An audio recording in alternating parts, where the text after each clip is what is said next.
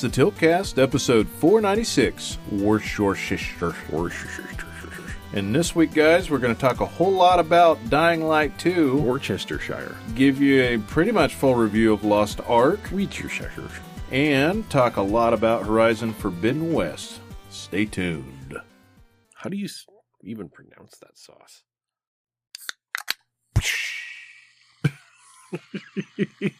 It's the Tiltcast. Yeah. We're back, guys. I don't know what the time and temperature is, but I'm about to get there. I'm Nos. I'm Rusty. It's a M-rated show, and get ready for 30 minutes of bullshit. Bullshit. Some games, some news. It is February the 19th, and getting back to dating, since we haven't done that much in Season 13, at 10:06 p.m. We're last one Jason due to a migraine, but it is me and Rusty in the studio. Yeah. I know about migraines, man. Oh, boy. Yeah. Me and Rusty were talking about the good old days. Actually, some ways that the show's origins came about, but we're talking about food. And, of course, because food. Yeah, I mean, fat guys. It is. It is the fat guy's favorite way of passing time. What do you guys always think we're talking about diets? Yeah, right. Exactly. It's like, it's not like low-calorie diets. It's just fucking keto. You're right.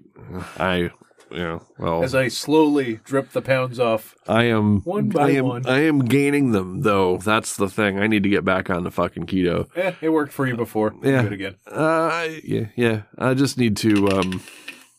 I need to take the. What I need to do is I need to disconnect my smoke alarm in my kitchen, because when I cook a steak, it fucker goes off. Oh, because you got to get the fucking cast iron 400 degrees. Yeah, because if you want to get the steak right, you have to cook it hot and fast, so that the inside doesn't actually cook all that much. You want to get a good crust on the outside, and that is hard to do in an apartment. Because with an electric stove. With an electric, well, it's not necessarily just the electric stove. Like, you can do that on an induction top, but it's the fact that the alarms, the smoke alarms in an apartment complex don't know when to shut up. The last time I made a steak, proper steak, it tasted great. I had I had a chorus of smoke alarm going off the entire time I was eating the steak, because I could not get the fucker to shut up. But you were determined to get the steak while it was good. But the steak, the steak had rested for 5 minutes, alarm still going off. I'm like, I'm ready to go. This, and I was not going to let the alarm piss me off enough to fuck my steak. So, yeah, there's a couple of different ways to do it. I don't know if you ever tried this, but when I do it on the stovetop, I've been doing the reverse sear. Yeah, I've done reverse sear before. So just basically getting it up to temp in the oven, pulling it off for a second, heating that skillet way the fuck up, and dumping some more butter and onions or whatever else I want to put in there. That's the part. And then butter has a low smoke point.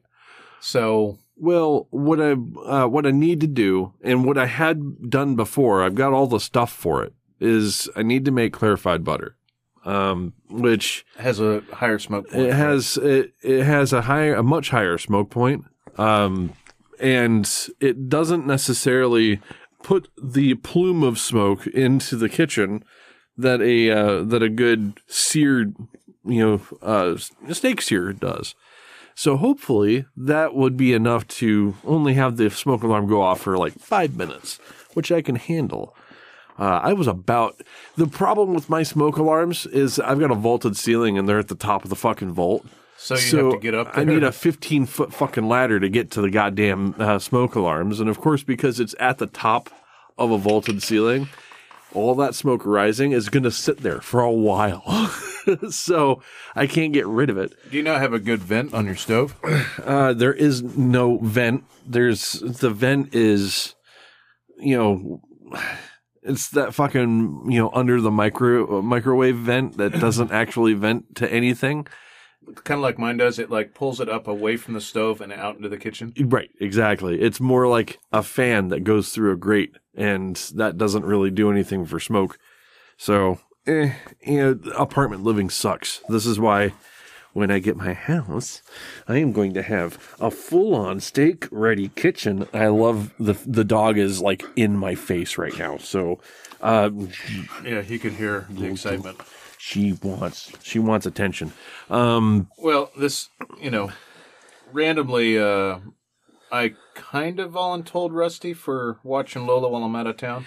Yeah. But I'm not going to be out of town for that long, so it's not long periods of time. Yeah. I feel fully confident that Lola will fully enjoy herself. Oh, she will not leave me alone. I am sure of it.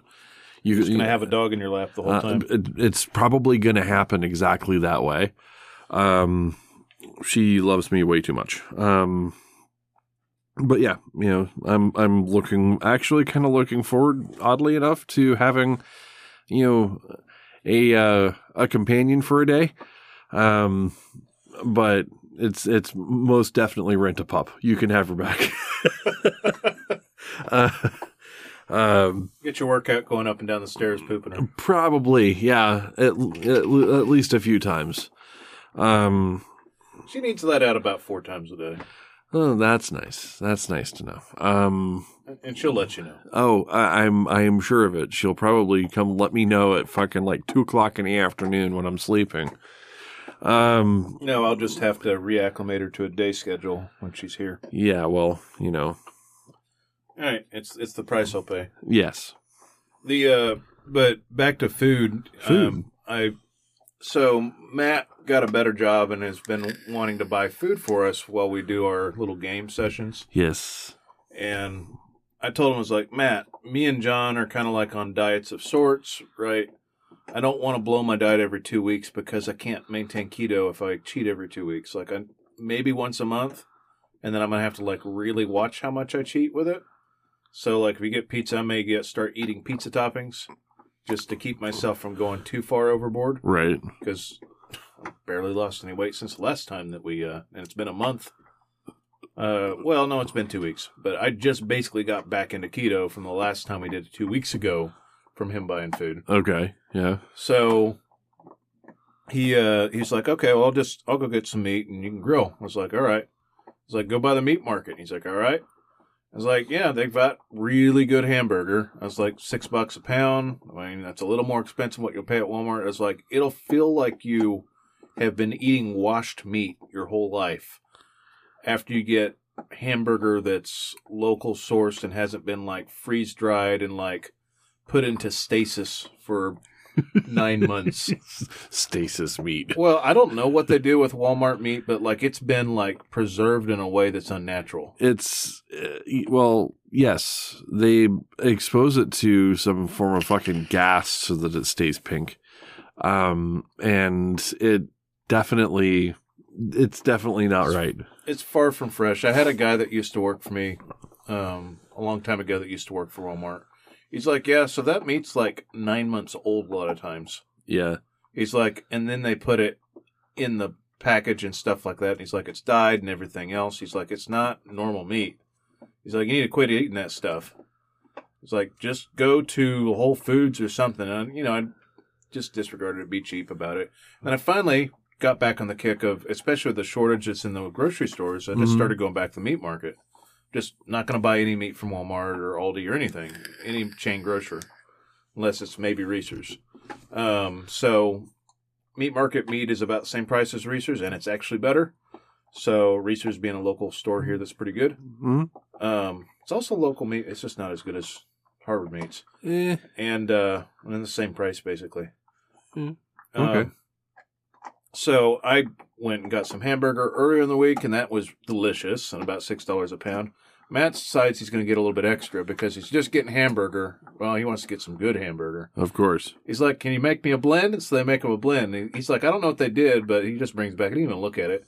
But he got a blend, and what it was is it was chuck and beef roast, or beef ribs. Oh, man. It was stupid. And so they blended it in the back, gave him a fresh hunk of 2 pounds of freshly ground meat, like from a cow that was slaughtered within like the last day or so. Okay. And he bought some like fresh Vermont cheddar from there and got them to slice him up some cheddar.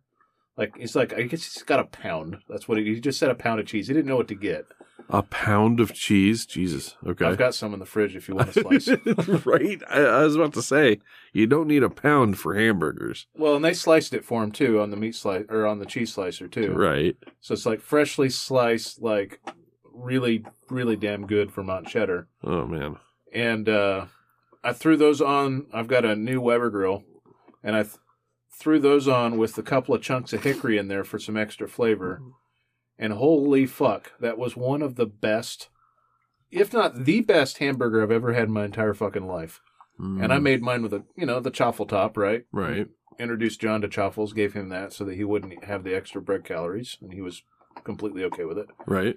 I had one of those. I had a green chili burger, but it was mixed with a smoky flavor. And then while they were resting on the cool side of the grill, I threw a couple slices of the Vermont cheddar on it. So they're basically just wrapped in cheese. Oh, yeah. With like a smoky flavor. And I got them right at medium rare with fucking rib meat.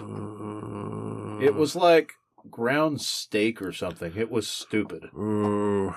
Stop. It was delicious. And I made 5 hamburgers. Stop it. 6 hamburgers from a little over 2 pounds of meat. Yeah, I mean, that's not bad. And he got it like $10 a pound.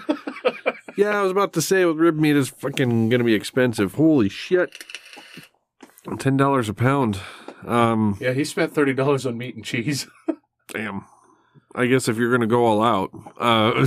He went pretty extra, and I was like, Matt, because he's like, I need to make some fries. So, like, Jason brought over some potatoes, and we were making steak fries for everybody. He's like, Matt, just eat your burger. He's like, I'm going to wait for my fries first. It's like, take a bite. He took a bite, and he's like, completely finished it before he even looked at fries. There's no fries. Yeah. There's like, no we fries. just all stopped and ate. Yeah. And, like, basically shut up. Yep. Like, it was just like, I don't do a food dance very often, but I was impressed with myself. Yeah. Well, the quality of that meat made a huge difference, too, though. I cannot stress enough, after kind of getting back on the whole, like, local grocer meat kick again. Mm-hmm. Like, if you can afford to spend a little bit extra for some hormone-free, fresh meat, it's such a difference. Fresh meat. Yeah, I got some, like, chicken wings from there the other day. Yeah. And over the fucking top. I have some extra challenges when it comes to this. So I sleep when the meat markets are open. Yeah, they're only open like 10 to 6. Right. So that is the exact hours I am passed smooth out, because I am a freaking vampire. So I have a hard time. Like, there's a meat market that's not too bad, not far from where I live, like right around the fucking corner practically. And, when I made that steak, I got that steak from there. I got a ribeye from them. It was really great. Like, the only other place that was even close to that is Reese's. Well, he was saying that they had some New York strips that were $10 a pop. Ooh. That they were selling that were like right around 10. They had cut them to the weight of about $10 a steak, basically. Ooh. He's like, I think next time I do this, I'm going to just bring some New York strip over. Okay. So, I don't know. I don't have a character, but I'll show up. I mean, we usually don't even get going till 7:00. Well, I mean, you're trying to coax me out of my apartment with food, and it's working. I mean, and then I make it pretty keto. Yeah, they were talking about like just doing breakfast burritos one time. It was like, get some good bacon and some good sausage and some eggs. Mm-hmm. Make some really badass breakfast burritos for dinner sometime. I'd be totally down for that. Oh yeah, you get yourself. Oh man, you could definitely go overboard on breakfast burritos and go ham with a lot of that Just stuff. make like half a chunk of sausage and several eggs and just scramble that shit up and Some onions, some green peppers, throw that shit in there. Sauteed mushrooms. I've got a I'm couple big of picky thing. eaters, but I could probably saute all that shit on the side, and me and John would eat it the fuck up. I mean, I'm all about like, yeah, give me a good breakfast burrito. I mean, give it to me. And I've got keto wraps for my breakfast burritos when I want to do that. Well, I don't necessarily need that. You know what a breakfast burrito with a wrap is? An omelet. No, I literally get keto. I just make a fucking omelet. I guess you could just do that. Yeah, I suck at making omelets. I'm actually I suck at making the rolled omelets, the ones that look like a burrito. I am not too bad at the ones that are more like a. You almost have to get the eggs so like just runny enough that they just finish cooking right as you're pulling it off and putting it on the plate. And I'm not good at that. No, neither am I. Then again, I'm also an over hard egg guy, so it's I like to destroy my eggs instead of having them being like runny at all. So well, you even talked about getting Jason to make like his chili queso or whatever that he makes for nachos. Oh yeah, and then just throwing that in the burrito. Oh yeah, I mean that would be perfect. It's really not all that. But I guess I'm going to get to cook a lot because Matt was like, "What about some birria tacos?" And I was like, "I could do that. It's going to take me all damn day." He's like, "Or like some tamales or some enchiladas." Of course, the tamales would show up. Yeah, you don't know exactly how much work goes into tamales. The tamales is like an all day affair. I was like, I'd probably be better off getting my grandpa to make the tamales and then me making red sauce. Yeah, because the red sauce doesn't take very long. And he makes huge batches that him and his son eat all the time. Yeah, like my uncle frozen tamales are they heat up just fine. My uncle basically pays him rent to live upstairs at his house. Yeah. And so they make tamales all the fucking time. Sweet. Yeah. So sometimes I trade barbecue for tamales. It's a good trade. They're only 2 miles away. I like my red sauce better. Grandpa will never hear this. But shots fired. Shots fired. I can't make a better tamale though. I mean, the band's been making them for fucking 60 years. Yeah. The homemade red sauce. I mean, if it's you make a pretty good red sauce. So I've got it down to doing it even without flour, which is crazy.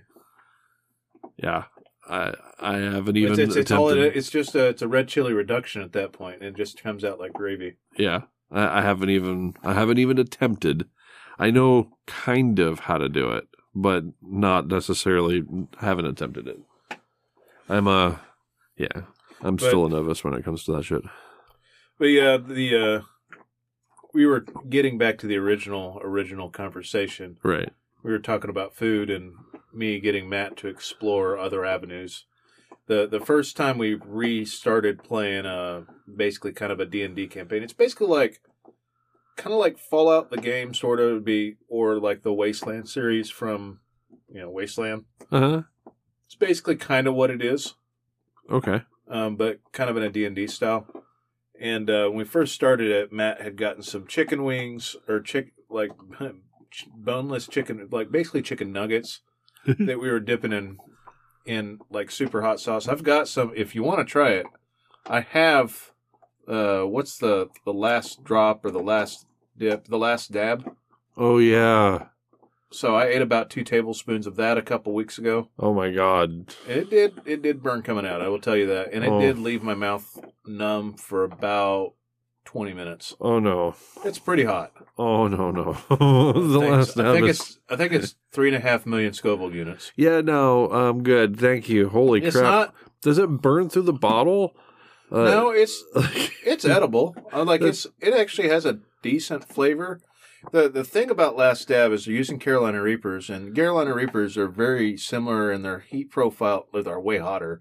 They hit you the same way a ghost pepper does. You know how ghost peppers like initially just taste smoky, and then it just like gets hot in the back of your mouth. That's basically what it does. Like you taste it, and then a few seconds later, the heat like warms way up, and then you don't taste much else for about 20 minutes. Right. No, you taste fire, and that's all you taste. I couldn't eat it daily, probably, because it would just wreck my insides. But I would say it's very edible. It's pretty hot. Yeah. And I will say John was brave enough to eat it, and Dave loves ghost pepper, so Dave's got a pretty decent heat profile. But like all three of us minus Matt had the Last Stab a couple weeks ago. Okay. Yeah. It's... I feel like some of the Dave's Insanity sauce is hotter, but scientifically, I guess that's supposed to be the hottest sauce, or one of them. Okay. Because it's Carolina Reaper, like, extract.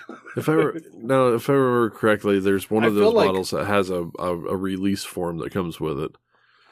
I don't. I don't remember there being a release. Maybe there was when he bought it. I don't know. But I remember there was. I don't know if it's that.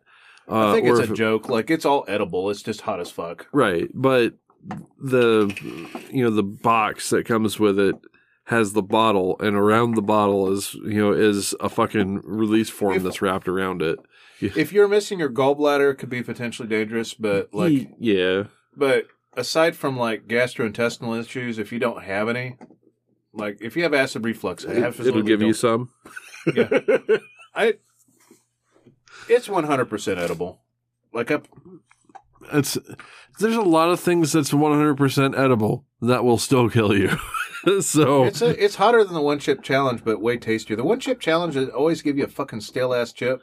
Yeah, and I noticed that, and it's always hard to get down because it's stale. It's like super fucking dry, and that's actually part of it. Like the dust poofs in your mouth, and then you inhale a little bit of it, Oof. And it's just that sounds painful. Just the way that you described that sounds painful. But yeah, I can do all sorts of hot stuff. I have an unfair advantage. I mean, I have a Hispanic mom. You kind of grew up with that. Yeah, I have a Hispanic family, and we all grew up eating peppers with everything. Nah, I grew up. Even my dad grew up. Even my dad adopted the whole thing of always eating like a Serrano or a jalapeno with every meal. He's it's how I get my vitamin C. And then when I got a little bit older, I started to be like Dad and eat the jalapeno with everything, right? So we'd always have like a fresh garden-picked jalapeno, seeds and all, just...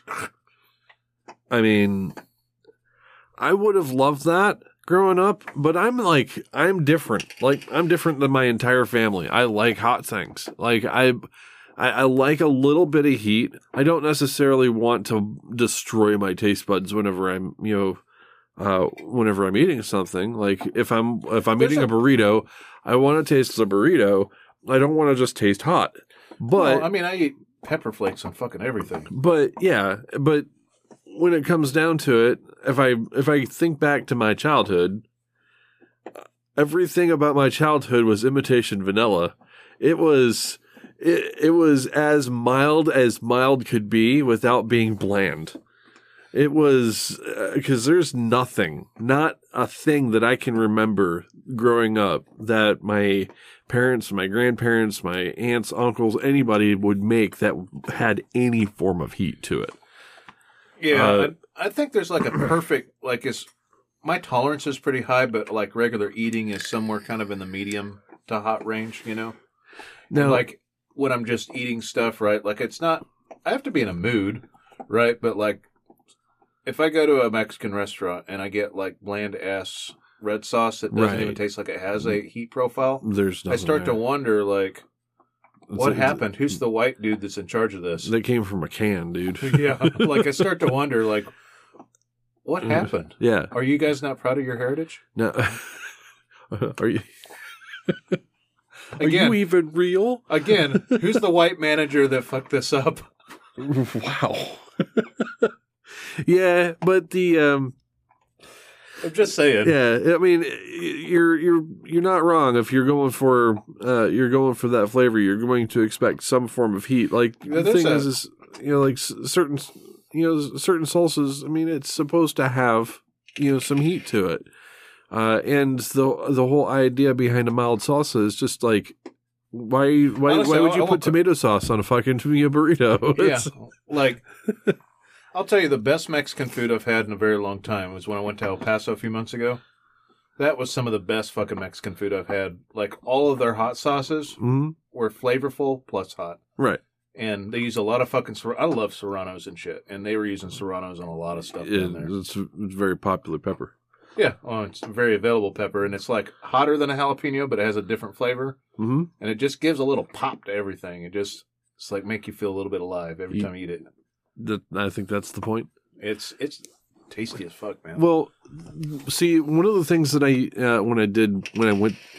when I first went to get on keto was I have portion control issues. I'm a big guy, so my eyes are definitely. I will look at a thing and I'll be like, that's not enough. I mean, I did the same thing today. I made like a salad and I grilled some chicken, right? And then I took like. Probably a quarter pound of chicken and mixed it in there, and before I knew it, my salad bowl was literally like it was like a mixing bowl full of chicken and a whole bunch of vegetables. Right. And I actually did not finish all of it. I was just like, that's a lot of fucking salad. Right. Because thinking salad like is going to squish down into this little bitty portion. Well, that's a lot of fucking vegetables. Right. But I have the same problem. I just look at a thing and be like, okay, if I'm going to make a chaffle burger, and I'm going through the whole process of having a chaffle burger, my brain goes, it's going to be a double chaffle burger. Or it's going to be 2 chaffle burgers because I've already got the fucking iron hot. Or something like that. That's what my brain does, weird shit like that. Because it's like, okay, whatever.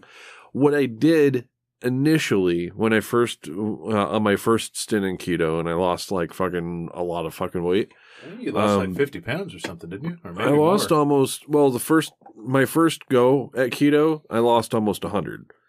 I mean, you still kept some of that off, and it's still off, but I've gained some back because I love pizza. That's just another thing. But what I did to moderate myself was I actually started making really hot shit. I started putting spice, like a lot of spice into things. Like it had to be like not necessarily like super fucking hot. I'm not going fucking like habanero or higher or anything like that, but just adding some spice to it. The easiest way to do that is just add a kick of cayenne to stuff. Right. Well, it's not just that. Like cayenne's okay. But for me, it has to be like, it's got to be in a sauce, like something that's going to hit me like hard. I made some spaghetti, keto spaghetti last week, I want to say. Now, this sounds like I'm not Italian. I added cayenne to the sauce. What? And it was like spicy spaghetti. Okay. It was bomb as shit. So it was spicy Italian sausage and then cayenne in my fucking sauce. That's weird. And then mixed with a little bit of Parmesan, it was pretty tasty. That's weird, but then again, also spicy ketchup is weird. So spicy ketchup's the shit. I know, but still, that's the thing. And one of the things that I was doing was just I went through so many bottles of Cholula because Cholula was basically like. You like the more Mexican hot sauce. I like Tapatio a lot. Okay, and that's I could literally just put it on corn chips and eat it. Yeah, but I could do the same thing with Cholula because Cholula is amazing. But that went on eggs, that went on fucking burgers, that went on fucking literally everything except for maybe. Well, I'm starting to think. It went on everything. It tastes weird on steak, probably. No, it doesn't really taste that weird on steak. It's kind of like if you've ever done a spicy steak. Have you ever done a spicy steak?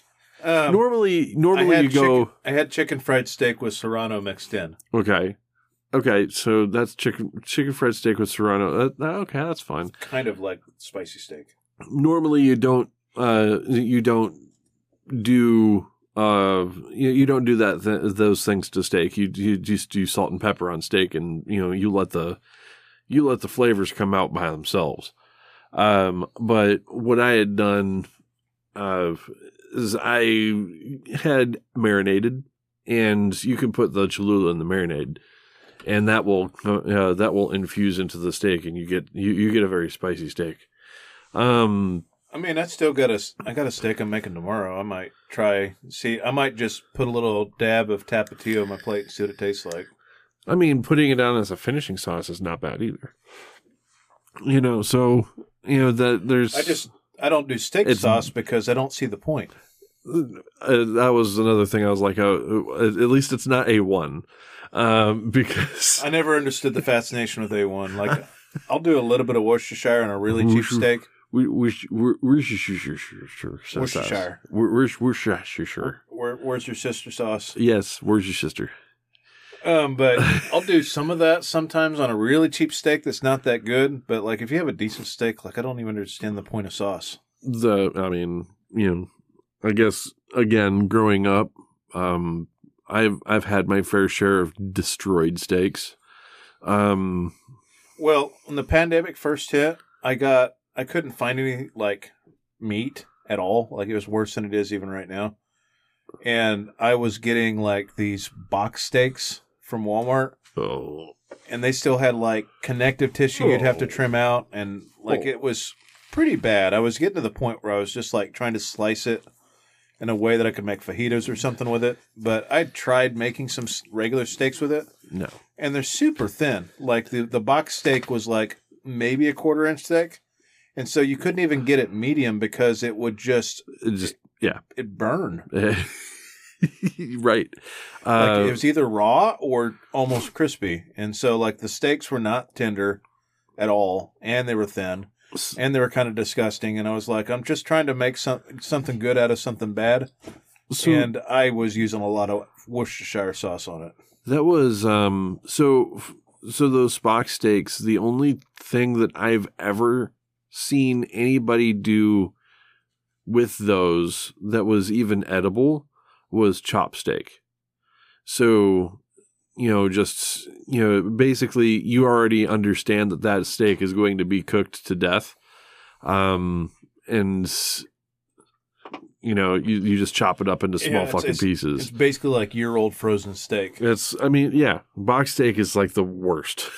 It's like, sure, it's technically steak, but yeah, it's basically dog food. Yeah, it's pretty bad. Yes, it is very bad. Yeah, I really do need to get back into keto. And I told you I would do it. I've got my shipment of cookies here, and as soon as I'm done with the cookies, I'm going on keto.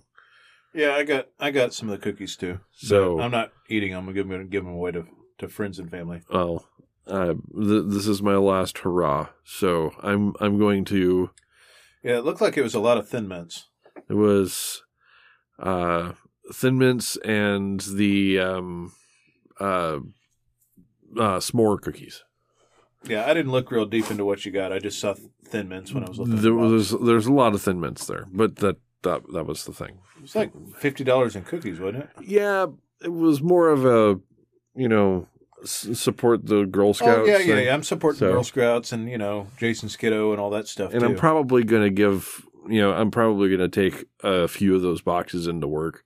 To be completely honest, I'm not going to go through 10 boxes myself. I bought 4 boxes, and like I said, it's like $20, no tax, supporting Jason's kid and the Girl Scouts of America. Why not? Right. Like I said, family and friends, I'll get rid of them. I'll take a couple boxes into work, and they'll be gone in a day. So there's that. But yeah, fucking food, man. Yeah. On top of all the food, I think that's been the most interesting thing that's happened. However, me and Rusty have delved into the wide world of game and have done we've actually played one game in common quite a bit, and then 2 games separate from each other, I think, right? Yep. Like, I've got more Vampire Survivors under my belt. They unlocked a new character, and then the lightning now has an evolution that just shoots chain lightning all over the screen, which is great. Oh, no, that's nice. Again, Vampire Survivors $2.99 on Steam. Doesn't even need to be on sale. It's 100% worth it. In early access, they update it weekly with something new. Do it. And it's a run-based game, so, like, why the fuck not? It's super cheap.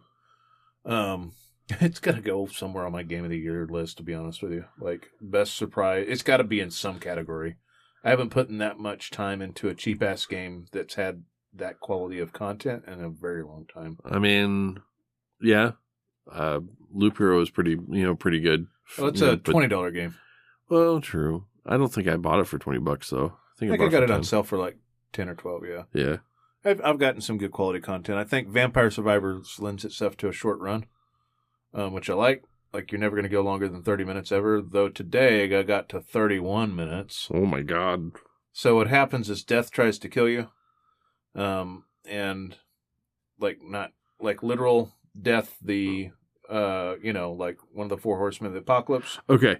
I was about to say, death as a character. Gotcha. Death is a character. Death tries to kill you was a weird sentence in my head. I was rolling around for a bit. So basically, when you hit the 30-minute mark, all the enemies explode, and then death pops up on screen, and usually is almost right on top of you if you're not moving. He moves faster than you, unless you have an ability that pushes things away. And I kept kiting him all over the place. You can't kill death yet. That's one of the things that's intentional. Okay. They just don't have a game past that point. So death just has a shitload of hit points and will kill you. And the only way to kill him is to modify the game files to give you like 1 million damage a pulse or something like that, because they gave him like 999 million hit points. Oh, okay. Well, I mean, yes. So, and even with the cheat, you still have to kite him because he can like 2-shot you. That's nice. With all of the health upgrades. And with not all the health upgrades, it's like 1-shot you. So essentially, I was able to use the new character that uses I had 3 different push abilities with my weapons, and so that were pulsing around me. So I kept pulsing him back just far enough for me to get him line of sight stuck on things to continue scrolling to the right and to the left as I tried to kite him and see how far I could get. But I got to 31 minutes, and it gave me like extra rewards for the time. I was really excited. I was like, I got to 31 minutes. You couldn't kill him. It survived an extra minute. Woo-hoo. Yeah, I think with the cheats it takes like 15 minutes to kill him. Damn. So he's intentionally not killable. Right. But Vampire Survivor is really good. I wanted to talk a little bit about a game we both played to get started, and then I wanted to talk about separate games that we've been playing. Okay. So me and Rusty have been playing a lot of Lost Ark lately. Rusty's played about 3 times more than I have. I think I've got about 25 hours into it at this point. You got a little over 60. About-ish, yeah. Yeah, and you've got the end-game content, and I'm like level 35. Well, end-game finger quotes. It's not necessarily the end of end-game, but... You get to level 50 and working on getting yourself to level 60, right? Well, yes, there's that. You got past the quote-unquote tutorial that's supposed to take 10 hours, but we found out takes closer to 30 hours. So 10 hours is the record held by a Korean that knows the game and basically just, did the most efficient route and didn't do any side quests that he didn't need to. Yeah, I've liked some of the side quest content. I've liked some of the cutscenes, even though the story is like non-existent almost. I would say that Elix was more engaging. Oh, Jesus. Okay. It's very obvious that they kind of like it's just patched on. It's not a translation issue. The voice acting's pretty mediocre. I don't know if it's in Korean if the voice acting's better, but I don't feel like that was a focal point. It feels like I'm not trying to trash on the game, but the story I'm going to trash on the story because it feels like a Morphager made for your phone bad. It's not great. So I had some, and the voice acting is fucking awful, and the translation is not amazing. It might not be the translation. It's just like there's a lot of like church curse words in there, which is funny. I call them church curse words like crap and heck and dang. And, yeah. It just feels hokey as fuck. Well, so Especially that might for be all a the little bit ultra- more of the culture thing. But it is a Korean MMO that was westernized, essentially. So everything that you were hearing in English, they had to get somebody to speak the lines for it. Now, there's not a whole lot of spoken lines in this game because most of the first line of text in the quest is spoken dialogue, and that's probably all I could stand. Yeah, they give you one line of spoken dialogue and then you read the rest. Right. Which maybe that's how they westernized it and got it voice acted in English. I guess. That's all I could stand, though, because, like you said, the voice acting in it is mediocre at best. Yeah, and I got so bored with the story, wanted to get back to the action, so it'd just be get through that first line of dialogue to get a hint of what was going to happen, then speed read the rest of the quest. You can actually just kind of like click through, and the game knows that you're going to speed read because it will highlight specific words that you need to actually pay attention to in the dialogue as in yellow characters. Yeah. So you could just like click through and be like this, and demon bones is in fucking yellow, and they're like click, and then you look at the quest text and be like, get 100 demon bones or whatever, right? And I'm like, oh, okay. As soon as I realized that, didn't read the fucking story, none of that shit is retained. None of it. Like, I couldn't tell you more than maybe a couple characters in that game. Yeah, I know that he's going after the tablet to unlock the final evil and his ultimate power, etc. And right, and some points the game is actually pretty fun. Like there are points in the game when the combat feels cool-ish. Yes. Like at times it's been a little bit challenging, but like I do need a little bit more challenge than what it's given me. Yeah, so the analogy that I came up with as I was sitting there was like, this is the biggest theme park of kiddie rides that you could get into, because it is very shallow, but it is a wide sea of very shallow content. Most of the shit that you do is super fucking easy to the point where it's brainless. I've actually got bored. Yeah. And I understand that. Yeah, like, because some of the quests are like, go talk to this guy, then go talk to this guy like 5 feet away, then come back and talk to this guy. Talk to 3 villagers, pick that rock up, move it 5 feet, drop it at this person. There's a whole lot of picking up a rock and dropping it. Yes. And then a whole lot of like skipping through lots and lots and lots of dialogue. And sometimes it's like 5 minutes of you skipping through dialogue of you ping-ponging back and forth between two characters. Yep. And then it finally gets back to, all right, so go back out in the world and go kill the things. And then I found myself just waiting for the dungeons because they were a lot more entertaining, honestly. Yes. The dungeon design's actually quite good. Yes, they did a really good job on the dungeons. And I found myself, actually died on one of them. So my first death on one. And then I had like a phoenix feather or something like that. And I was like, I haven't died in 20 hours, so I might as well use it. Instead of waiting 4 minutes or whatever you have to do. Right. But you basically just kind of like face roll, potion, attack sequence that you found works really good for your character. And just hit all the cooldowns as ad nauseum until you get through something and then move on, right? And then just maybe not drag the whole ire of the entire dungeon on top of you while you're doing it. Yeah. Let your teammates... I do like the matching system. It feels like it's telling you kind of where to go, and it's easy. You don't even have to be on Ventrilo or Discord with them or whatever. Ventrilo, holy crap.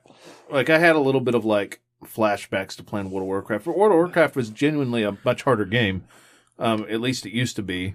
Well, yeah, because if you overpulled and stuff, you died. You wiped the whole party. Yeah. There was a lot more coordination going on, so it required a lot more communication. But this is literally like, take 4 DPS to dungeon and face roll it, and then just make sure you watch out for telegraphed attacks, and then get loot pinata. Yeah. And then the loot pinata doesn't matter because it's just a whole bunch of stat sticks. And then I never really care. All I do is look for the up arrows in blue. Exactly. And then I deconstruct all the other bullshit that I just got. And then it looks a little bit different. I'm thinking, looking at the initial character models, like the gear starts to look real cool at some point.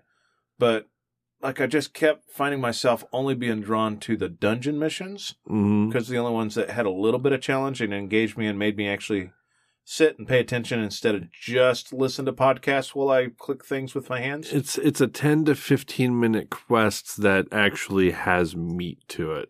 Whereas the rest of the rest of the everything, literally the rest of everything is just 5 minutes. And the tutorial, if that's what they're calling it, to get to level 50, is just not that engaging, and I'm starting to lose my way because it's so much of that till I get there. And then when you do get to 50, what happens, Rusty? Oh my gosh! Once you get to 50, you start to realize that what little there was in this in the story going up to 50, and that experience of going up to 50 was better than what you have to do at 50. So this is what my experience was. Is I got to the place called Vern Castle. I got to 50. Which is the soft cap. It's not the hard cap, it's the soft cap. Yeah, the hard cap's 60, right? The hard cap is 60, but it takes you months to get to 60 because as soon as you hit 50, it requires like 3 or 4 fucking million experience, whereas all the other levels were like, get 100K, and you get another level. I'm guessing you're not questing nearly as much then, are you? Well, not in the same... You're going to get materials. Right. So not in the same way as the leveling quest did. So you're not getting a constant stream of XP. You're only getting XP when you're doing the dungeon clears, basically. Right. You don't get a whole lot of XP from doing anything. Like killing shit doesn't give you more than like maybe 5 or 10 XP at the max level. So even if you kill 500 monsters in a dungeon or 1,000 monsters in a dungeon, you're talking about 5,000 XP. Yeah, and that's how that works. And then you complete the dungeon, and it gives you like a chunk of XP of like, an arbitrary amount. Not anything that moves 10, that bar. Not anything that moves that bar in any specific, in any significant way. That's for damn sure. But once you get to level 50, the game basically just kind of drops you off and says, hey, you need to be item level 460 to continue the story. And then it gives you the item level progression loop. The progression loop is do a daily lockout chaos dungeon. You can do 2 of those per day per character. You do Guardian raids, which is basically kind of like a Monster Hunter experience in this game. You can't see the monster's health bar. They doesn't have any telegraphed attacks, but if it like raises a claw or does some form of movement, you can kind of figure out what his next attack's going to be. So you have to watch the monster, which is kind of interesting. And those are a little fun. There's abyssal dungeons, which are basically like those dungeons, but they have mechanics that have like one-shot mechanics, like wipe mechanics to them. So you have to know what the mechanic is or figure that out to be able to clear those dungeons. And those scratch that same itch where where dungeons are great. And you wanted them a little bit harder. Abyssal Dungeons is that. But that means that you kind of need people who know what the hell's going on. And it can't just be a little pug. You have to have a dedicated group of people you communicate with. Need to communicate with people because so one of the mechanics has you, each one of the, so the boss will debuff a person, and they'll get a little debuff marker above their head, and if they get 5 of those debuff markers, they explode and it wipes the party. So you have to cleanse the debuffs off of you. And there's only so many cleanse pools to be able to do that. So, you have to kind of work out who's going to go cleanse when and where, because you can't, because it's all around the arena. So then it's a DPS race too, on top of that, isn't it? And on top of that, the boss is trying to kill you, right? So, there's a couple things that it does to try to give you some content, but all of those things are either like daily lockouts or weekly lockouts. So you can only do so many of them. And what you get for doing those is you end up getting a set of gear. You normally get a set of 302 item level gear, and that's the stuff that you upgrade. And then you get accessories, and you'll get upgrade materials.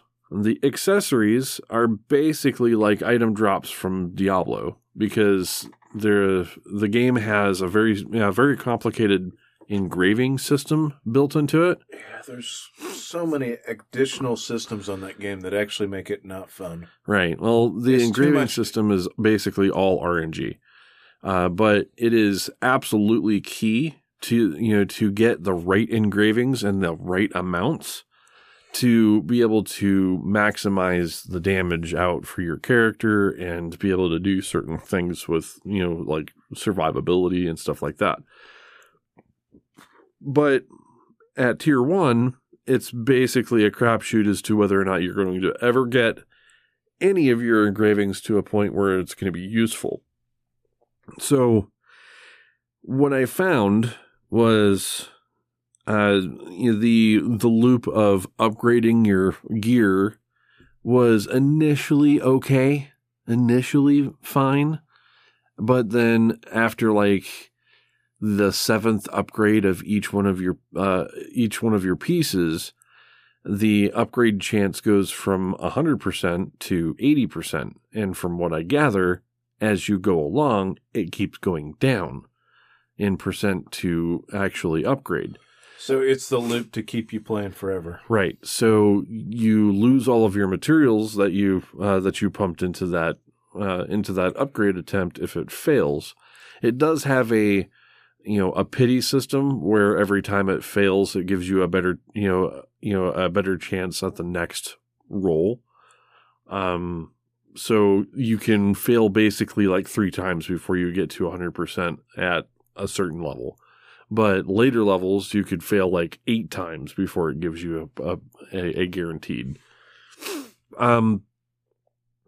That is... As soon as I started engaging with that system, I was not happy with it because it's full on RNG. There is no... you could get fucked hard on that system, with bad luck. And that is not cool. Now, because you can only get so many of those upgrade materials, from the daily stuff that you can do, it kind of forces you into rolling new characters, having alts, so that those other alts will, those other alts will be able to get more of those upgrade materials, and you can kind of funnel them into your character. Well, that just turns into a daily mill at that point, because now you've got like 5 alts. You're doing 2 Chaos Dungeons, 2 Guardian Raids, 2, an Abyssal Dungeon, a Cube run maybe, some Tower runs, and then you've got your daily quests for each one of the characters, 3 daily quests per character, and 3 weekly quests per character. Yeah, so basically you're just doing daily chores every time. And if you guys could see me on video, I'm just basically yawning at this point because I'm realizing that sounds like such a waste of time. It is a massive, massive just waste of time. It does not respect your time at all. It wants you to continually go through this machine. So I played it. I played through this. I got to item level 460. So item level 460 allows you to continue the story. It's like, oh my God, here you go. And It was blissful that I was out of that grind and into a bit of story, even if the story sucked. I was like, let me back at it. Was it like a cutscene and then it threw you right back into the grind? It was like, you got a whole nother continent to do. So you've got a whole nother set of quests that you can do on that continent. And then, off to the races you go. But as soon as you're done with that continent, it says, now you need to have item level 800. And I'm like... So did you put it down? At that point, I was like, no, I'm good. Fuck this shit. I'm done. I will say that the island exploration that you can do can be fun, but also is a double-edged sword because it's more of the, more shallow quests that just basically send you from point A to point B back to point C to point D, then point A, then to B. And it sends you all over the fucking place. It says you can't finish most of these quests on the same island. You have to go to multiple different islands, multiple different fucking continents, talk to random fucking people, and then go back to that fucking island. And by the way, that shit isn't like most of the time. It's not, just teleport. You have to get on a fucking boat and actually sail there, which takes like 5 to 10 minutes of you just sitting there watching your boat going from point A to point B. So it's not really engaging gameplay. Yeah, and I'd gotten kind of bored, and me and you finally kind of got on Discord to kind of talk about it. And when you started explaining all this stuff, I haven't uninstalled it yet, but I'm about there. I don't think that that's going to respect my time in a way that I want it to. No. And I've got other things that are more engaging to play. So it's just, the thing is that it does look pretty. It does look good. The combat, if you just take just the combat, and you were able to amp it up a little bit in difficulty, I'd say, the combat's, fine. Well, it has potential, but I'm not holding my breath because it's been like this already for like 3 years. Right. The only thing that really makes ARPG combat difficult is when you start taking large spikes of damage, and that's what I've noticed through all of the ARPGs. Not saying that this is an ARPG, but it's very ARPG-like in the way that it does things. I don't mind like bosses with telegraphed attacks and shit like that with health bars and boss mechanics. Like those are all cool, and that's the whole reason I like playing Diablo or that's fine. Fucking Path of Exile or those types of games. But I think those types of games, I know they're not an MMO, but they do that part that Lost Ark does better. Mm-hmm. Well, yeah. It's not quite as flashy. Yeah. See, Lost Ark definitely has that Asian feel to it. It has the Korean feel to it, where everything is just a tiny bit kawaii. Yeah, when I got to the island of all the fucking elves, I just was like, this is so dumb. Right. Like, I've upped my tolerance a little bit because I'm trying to be open-minded about stuff. And when they wanted me to sing me the song, I was like, I just turned the volume down. Yeah. And then I just powered through it. But it was so dumb. Yeah, and there's Lost Ark essentially is, just like you said, it's a huge ocean of ankle-deep content, and it just doesn't respect your time. And it's, to me, like there's a whole lot right and a whole lot wrong with that game. And it just kind of underpins a lot of things that I don't like about MMOs. And if that's your jam, then that's your jam. But for me, it's like it's a 3 because the combat looks cool and the combat looks cool. That's where you're getting. That's all you get is the combat looks cool. You can't say anything about the story. You can't really say anything about like the end game progression sucks balls. I'll tell you that right now. Well, and it's not hard enough. It's two babies' first MMO. Well, until it gets to the hard shit, and then it wants me to spend 30 hours getting to that point to grind my fucking gears off. And if I'm going to do a grindy ass game, I'd much rather play something like Warframe. Well, either Warframe or fucking Path of Exile or something. I mean, you know that it's going to be RNG. If you wanted to scratch your ARPG itch, you'd be much better served with Path of Exile. Yeah, much better served with that. That's probably the top one right now. Yeah, I mean, I like my ARPGs, and I can play a few of them, but the this one just.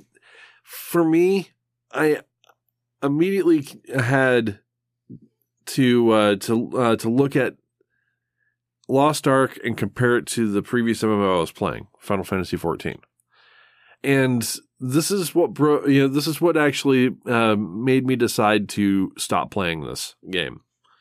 As I am cooking dinner or whatever, I will throw on YouTube. That's just because I've got to have something in the background, right? And on YouTube autoplay, I was watching or I was listening basically to somebody playing through the final bits of the story for Endwalker for Final Fantasy XIV. And it was like an hour-long video, and I'm like, perfect, this is going to be, going while I'm cooking, right? But what I got from it was, a reminder of how that story is told and how deeply impactful that story can be, to your character's identity, to the world that they built, to all of the events that's happening. The fact that I can actively remember the people, the characters, the setting, the event that happened there as clear as day. I can remember that. And and it has an impact. It has an emotional impact, to me. And then I compared that to what I had with Lost Ark, and it was like, oh my God, there is a massive sea of difference between these two games. And I mean, sure, I'm not necessarily, playing Final Fantasy XIV like as religiously as I was about a month and a half ago, but I've also completed all the stuff that I want to do. And the game director for Final Fantasy XIV is like, take breaks, play other games, that game is built around respecting your time. You can put a lot of hours into that game, and I have, but you can also just not play it for a while and come back to it, and you're not going to be super behind in progression because everything gets, everything has a progression catch-up mechanic to it. So you can get back up to where your buddies are who have been playing this entire time, if you want to take a couple month break. And that's perfectly fine. And that's exactly what I'm doing. I'm playing other games right now because I wanted to see, and compare some of these things. Now, I'll tell you right now, the $100 I spent for Lost Ark, I feel like that is a complete waste of money. I spent for the Platinum Founders Pack, I feel like that is a complete fucking waste of money. I got, I feel like I've done a pretty good job of not saying I told you so, but I just said it. I mean, yeah, you did. But from what you get in the game, what you got from the story quests and the side missions and shit like that, you end up getting a bunch of the battle item chests and shit like that from the side quests, to the point where you're just throwing them in the fucking bank because you don't necessarily need the potions. Not right now anyway. But you end up getting that from the Founders Pack, and I just threw those into the bank because I didn't need them either. You get a mount, a couple skins, a new background for the splash screen that you see for 5 seconds as you select your first character, and a pet which you end up getting, pets while you play the game. And you can even turn them fuckers off so that you don't ever have to see your fucking little white bunny. Yeah, I think... I mean, the character expansion slot is supposedly like $15, but again, you need to be like super invested into creating a bunch of fucking alts and playing those fucking alts every single fucking day to really take advantage of it. So yeah, there's not very much value in there, for me. Sure, the skins look cool, but everybody that bought that pack looks exactly the same. There's no way to change how that looks. So, yeah. I don't know, man. I'm if I had to guess, if I had to rate Lost Ark, I would rate it even lower than you. Well, it's because you dumped a bunch of money into it. Well, I would rate it lower than you just based off of the fact that sure, I put some money into it, and if I ever do come back to that game, sure, that skin's still going to be there, and that, and those crystals aren't going to go away, but, I would have to rate it like just solid middle of the road, 2.5, like middle of the fucking road. It's, if you had literally no other game to play, this could take up some of your time. But if you have any other game that you could play, that you would get any enjoyment out of, it's worth your time to play that game instead. Yeah, which leads me back to what I was playing, and I ended up diving back into Dying Light 2. Yeah. I'm at about 60 hours into that right now. I don't think it's going to be a 500-hour game. I could see how you could do it because there's a lot of repeatable events that you can do. Yeah. And I think those will probably open up after I finish the game again. But the 500 hours was kind of a, of a joke. Yeah. They immediately came out and said that it was not actually 500 hours long. I think if I mainline the story, I could probably...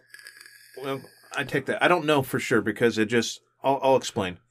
I got to a point in the game where I just gotten done with a pretty intense moment, and I got to a door that I could enter, and the game gave me a warning of the game world's going to change irreversibly. You might finish your other shit, essentially. If you got anything outstanding, do it right now.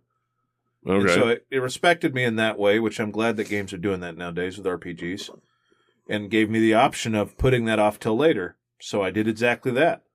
And then I went back to doing some of the other missions and discovered some missions that I hadn't done, right?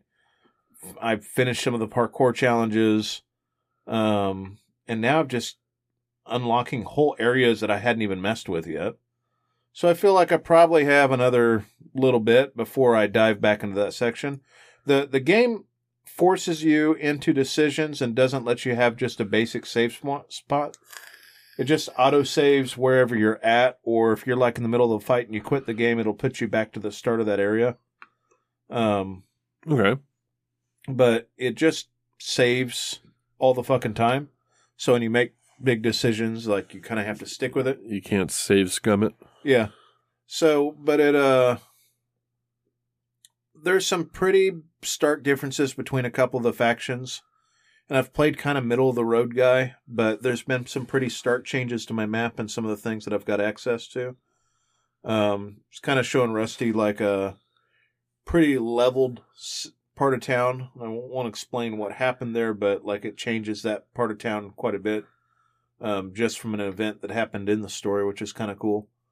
The story's pretty engaging. The voice acting is actually pretty good. I wouldn't put it like Oscar level, but like it's pretty good. The side quests are pretty interesting. A lot of the night events are pretty interesting. Night is way easier to overcome than it was in the other game.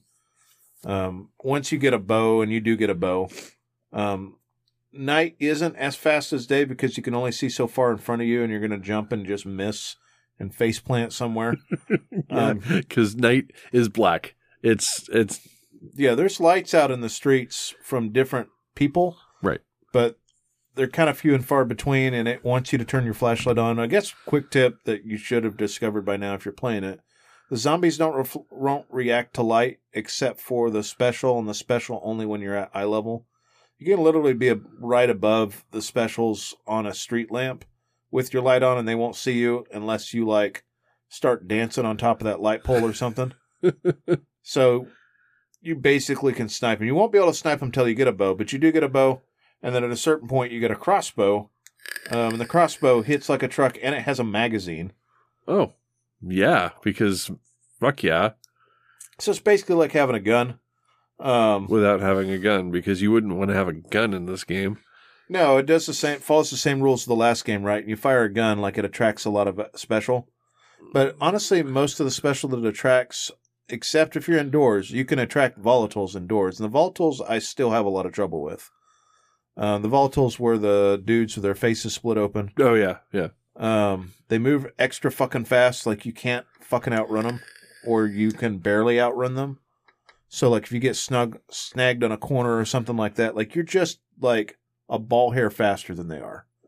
So you can technically outrun them, but, like, it's going to take you dropping, like, UV lights behind you and all sorts of shit. Like, pull out your whole bag of tricks to get ahead of them, and then start paragliding. I remember the first game, you know, it introduces you to those night missions by having you go pick up the medicine at night. There was a medicine drop at night. And you had to go pick it up. You essentially just have to run the entire time. Right. And you get the medicine, and then the fucking volatiles come out, and they start fucking hunting your ass, and you have to run back to a safe zone as fast as fucking possible. So I imagine it's that only amped up in this game, right? Yeah, but so the big key differences between this and the last game is the volatiles are always roaming the rooftops at night. There's not hardly anything on the rooftops at night with this game. So the volatiles are typically all indoors. Okay. And there'll be these areas that are called dark zones. And in the day, the volatiles are hanging out there along with, like, I don't know, 30 or 40 infected plus specials plus recently infected, like a whole fucking room of huddling creatures that are just there to eat your face. Oh, okay. That's so you don't go there during the day. You go there at night. And then it thins them way out, and so there might be a couple of specials. There might be one volatile that you need to avoid, versus like having 5 in a room. So it wants you to not just try to Molotov all of that shit down. And like I've actually cleared the dark zones in the day just to see what it would take, and it's like a whole arsenal of Molotovs and C4 and fucking mines and all sorts of shit. Jesus. And it just like blows through all your resources, and then it's not worth it. But the dark zones typically have good gear. It's where you get your level ups typically. It's where you get stuff to sell for lots of cash to buy better weapon upgrades. Okay. And then the specials that you kill in there, you collect parts from them that help you with upgrading some of your add-ons for your weapons. But overall, like, the side mission stuff's fun. The challenges are pretty fun. I do like zipping around the city. There are still a couple of bugs. You have to unlock these windmills that provide a safe space plus a place for you to go between the night and day cycles, essentially. Right. Your stash, and usually have a trader there. They're not fast travel points. It's just a spot to kind of rest and recoup. This is a safe zone, yeah. Safe zones. There's a couple of windmills that are kind of bugged out, and then I had to like really use some game fuckery to get on top. So one of them, the devs know about it. They've been patching the fuck out of this game since it released, but like one of them, essentially you have to like Spider-Man your way over there from a building like 100 meters away to get to it, and then if you've got all the stamina upgrades, or most of the stamina upgrades like I do, it's doable. It was just a pain in the ass, and it took me about 20 minutes to get up to unlock the fucking windmill. And then another one, I had to like take this weird roundabout route, like paragliding from the top of a building to get to the top, because the grip mechanic for part of the puzzle doesn't work quite right, and when you try to jump from like the second part of it, it just drops you. And then I was like, why am I fucking this up? And I looked up that particular windmill, and it's like, how to get around this bug? And I was like, oh, it's just not me. Oh, it's just a bug. It's literally a bug that this thing has you grip like a foot higher than the bar, and you're grabbing on nothing, and you don't really move. And then you try to swing to the next bar and you fuck up and die, or not die. Those all have like trash underneath it so you can fall safely. But yeah, I wasted a bunch of time on one of them until I figured out it was a bug. But the combat's not overly complicated. It's just satisfying. I really like dismembering shit or using a fucking hammer or baseball bat to knock something way the fuck off. There is a I'm not going to spoil that. Some of the side items are really fucking cool too. Another tip too is if you get the Ranger armor, it upgrades the damage of all your thrown items plus your bows. So, and there's all sorts of like Rambo type crafted arrows, like you got fucking grenade arrows and spark arrows that arc out towards the other infected, and fucking acid arrows. You got an infection arrow. I should have showed you that. Literally shoot a guy and he turns into a special infected and starts fucking up the other dudes. It's really fucking cool. The transformation happens pretty quick. Damn. But yeah, like the only drawbacks of Dying Light is it's been a little bit hinky on performance here and there as they've been patching the fuck out of it. Yeah. The graphics, if you're not running ray tracing, look a little bit dated because they rely on the ray tracing to really set the mood in certain areas. Right. The darks and the flashlight. Yeah, definitely. I mean, when you turn the flashlight off inside a building, it's black. Like, Yeah. It's black. Like there's it's no light. It turned off like portions of my TV. Like it's that dark. Right. And then you turn the flashlight on and then the flashlight's all ray traced. So it's like, everything. It creates ambient light around you too. Right. Because it's ray traced. And I've done it without the ambient light and it's just like a spot like old school Doom, which looks all right. Yeah. But the ray traced flashlight to me feels kind of essential. Because if you're shining flashlights on a reflective surface, it's going to reflect that light onto a wall. Basically, if you ever been in a dark room, turn a flashlight on and point it at a white wall, you can see around you, like not where the flashlight's pointing. It's because that light is bouncing off of the white wall and so the whole reason why they don't tell you to paint your walls black because it diffuses all the light and it gets really dark. Right. Exactly. Like, so. You have to have like 5 times the light bulbs in a black. I wanted a full black room when I was a kid. Yeah. So. And then my mom really talked me out of it. We painted the inside of my closet black and then we put a light bulb in there. And she's like, all right, so we did the closet. Do you see how much light you need now? And she's like, it's going to be depressing as hell in here. Yeah. We're not doing all black. You can have your closet all black. I'd be perfect with a dark gray, but that's just me. But yeah, I look around the fucking the studio room and it's got black blankets up on the fucking walls. But we didn't paint the ceiling, thank right. God. And we do have some light colors in here that help bounce around the light. Right. But anyways, like Dying Light, I'll fully rate this probably by the end of next week because I have a goal of beating it before Elden Ring comes out. Okay. Yep. That comes out next week, right? Thursday. Oh, shit. But I've got about 30 hours of game time I can put in between now and then if I hustle. Oh, boy. So I'm probably not going to play Elden Ring right away, so I'm going to let you do that. That'll be my jam. Okay. But like long story short, Dying Light 2 is like a solid 4.25 for me right now. I've had a lot of fucking fun with it. A little bit grindy in spots, a little bit pointless in doing all the activities, but not to the point of Saints Row the 4th. Okay. Like, I genuinely like the little not scripted, but just boss battle you got to do in the dark zones, or all the running, or there's been some really fucking tense moments. The story missions are really fucking long, like in the order of like an hour or 2 every time you do a story mission. Oh, okay. Sometimes they'll checkpoint it by giving you different steps to do, but single story mission is really fucking long. Seems like it's a good point for what you're doing. Like, I've had a good time with it. I haven't had a good time like this in a game in a while.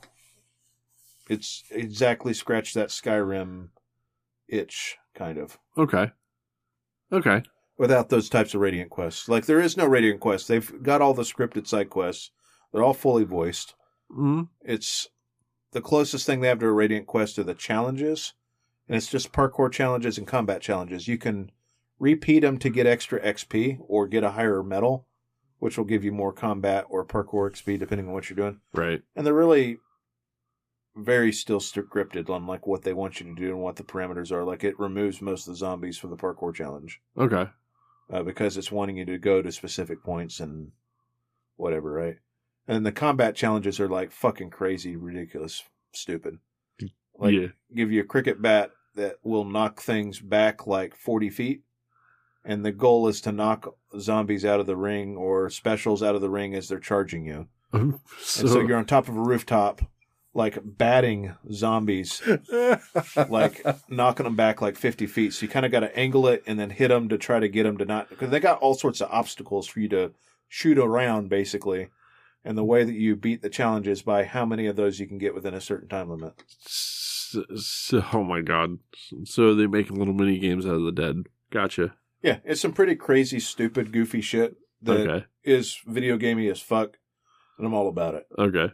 One of them was to use a certain side weapon to knock them into spikes, basically.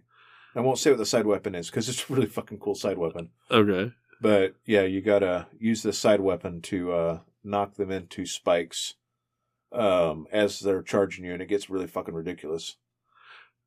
Okay.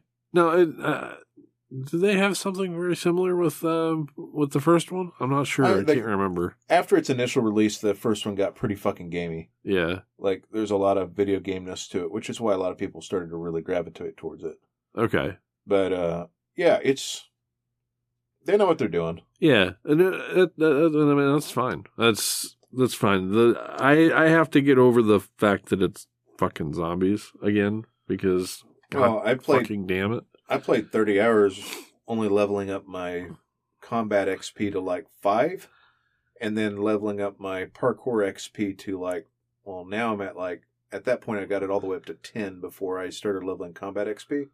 Because I wasn't doing, like, there is definitely combat in this game. Right. But for a big portion of the game, like, you can sneak attack the dead because they don't detect you that much in the buildings, and after you get really good sneak gear, you just walk around like fucking slamming their heads into walls or fucking stabbing them like you were seeing me do. Okay. And you just get to the objective and do the things, and you get back out, and you got like one boss monster to fight in there, and that's what you spend all your side items and stamina on, and then you zip back out to go do the next thing. Okay. Well, I will probably... Yeah, I told you that I was going to do it. This be like the one zombie game that I will play, probably. I will get through all of my other games first and see if this actually like shows up on a sale someplace. But before we go to break, we do have one game that you picked up that you can at least give an initial impression on. You picked up what? I picked up Horizon Forbidden West. And I've been putting... so the game came out, what? 2 days ago. 2 days ago, right? I put a lot of fucking time into it. So you're like already 20 hours in? Probably. I've played it so a you're fairly probably about decent a amount. third of the way through the game? I don't know. I can't really say for sure. Because Horizon Forbidden West is just as much of an exploration style game as the first one was. Yeah. And I can tell you that, I've unlocked one tall neck, which basically opens up the map for that area. Yeah, because you got to climb them to survey the area or something, right? Every game's got to climb something to survey. Well, you climb the tall neck and you override it, and it gives you all the major like points of interest to go to. And kind of takes the cloud tops away, but still has that fog of war so that you can kind of see the terrain, but not necessarily know what's going on there. So I've done that, and I've done a little bit of done a decent amount of exploration.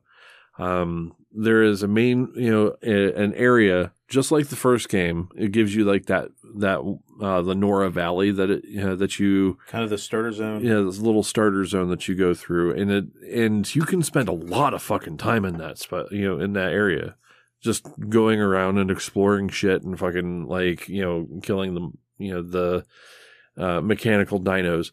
The thing about this game, I want to get this out of the way, It's beautiful. I keep hearing that. Holy fuck, is this game I know. just detailed as piss, dude. It is fucking beautiful. Matt said it felt like it was really pushing the PS5. It really does. Like, to the point where I've seen frame rate issues on the PS5 for the first time ever. And I'm not playing it in playing it in fucking beautiful mode. I'm playing it in performance mode, and I was getting frame rate issues. To the point where I had to reboot the PS5. Because every time I saw a machine, it would drop down to like 15 frames a second. Oh, Jesus. Yeah, from 60. It would just like just fucking bog right down. I think there's some kind of graphical issue and stuff like that. It was released 48 hours ago. Right. So yeah, there's probably some patches that'll come through to fix some of these things. I've seen some odd animations and a couple missing bits in the map. Like there was one cave that I saw that you could kind of see through the rocks and see into the oblivion behind it. But outside of some very minor, what I would consider minor issues, this game looks beautiful. Like, it looks great, dude. It's just, all of the textures are really fucking detailed. The environments, they meld together in such a way that you can't really even tell that you can barely tell that you're going from a lush area to a more arid area because it blends the environment so well. So you're just going down the road and you're like, oh my God, this is changed in such a way that you can tell that you're in a completely different area, biome stuff. I assume too, like, it's an extremely AAA game. Oh yeah. It's if I wasn't absorbed in what I was doing, I would probably pick it up. I think I'm gonna try to get a little further in some other things first. The music is great. It has really good stingers. It has it has that a meld between some kind of primitive primitive sound, but with synthwave behind it.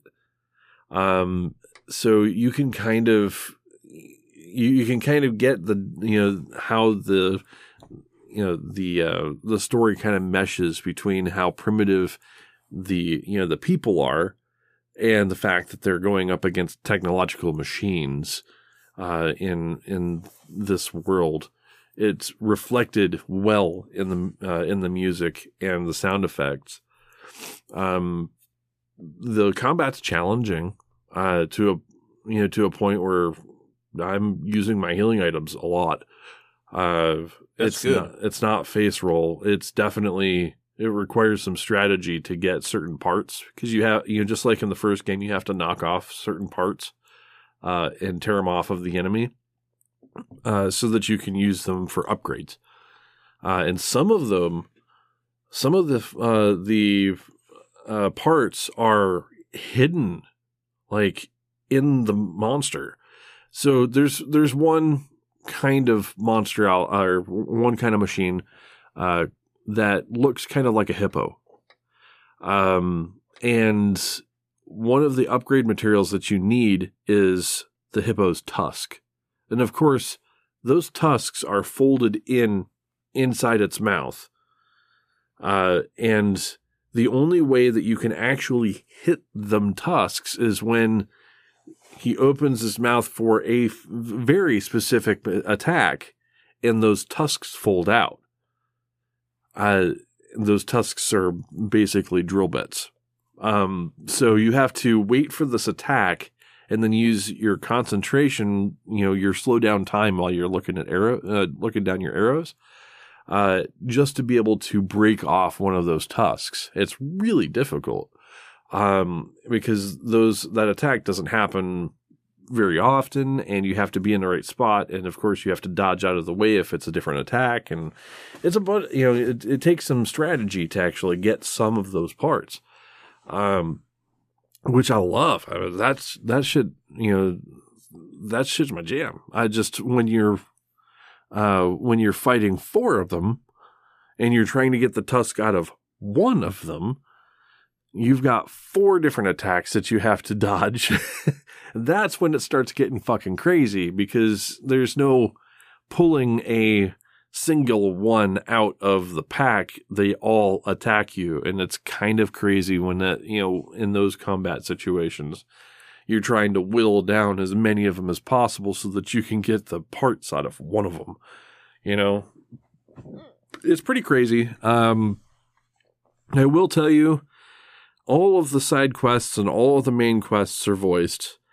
All of them are voiced really well, to the point where all this, just going into a settlement, feels like the settlement's alive. Like everybody's doing a thing, and there'll be people like walking down, one of the paths or one of the streets carrying shit.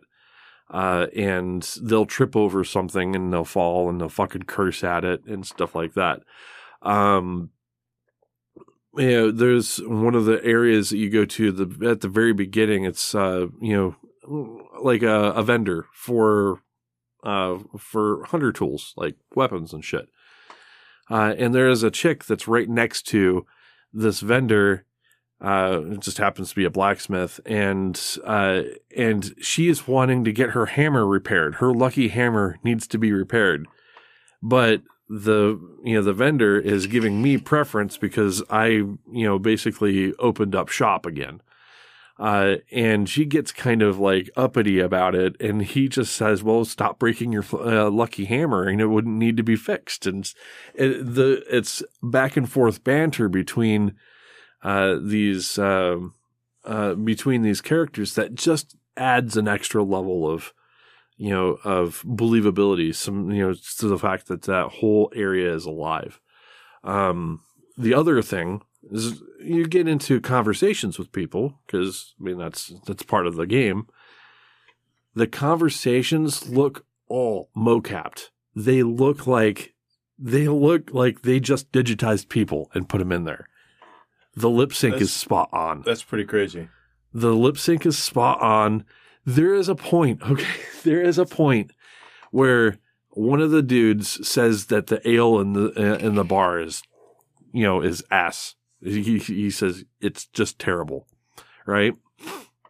Later on, you go back, you finish the quest, and he picks up the mug of ale in celebration, takes a big swig of it, and you can see his face just like crunch in. Like if you took the biggest swig of the fucking most skunk pissed fucking, beer that you could possibly taste, that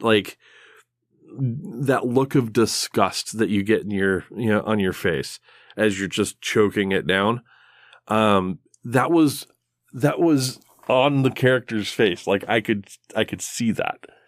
That was really cool to me. Like they were able to make that happen, know, and it didn't look super fake. It just looked genuine.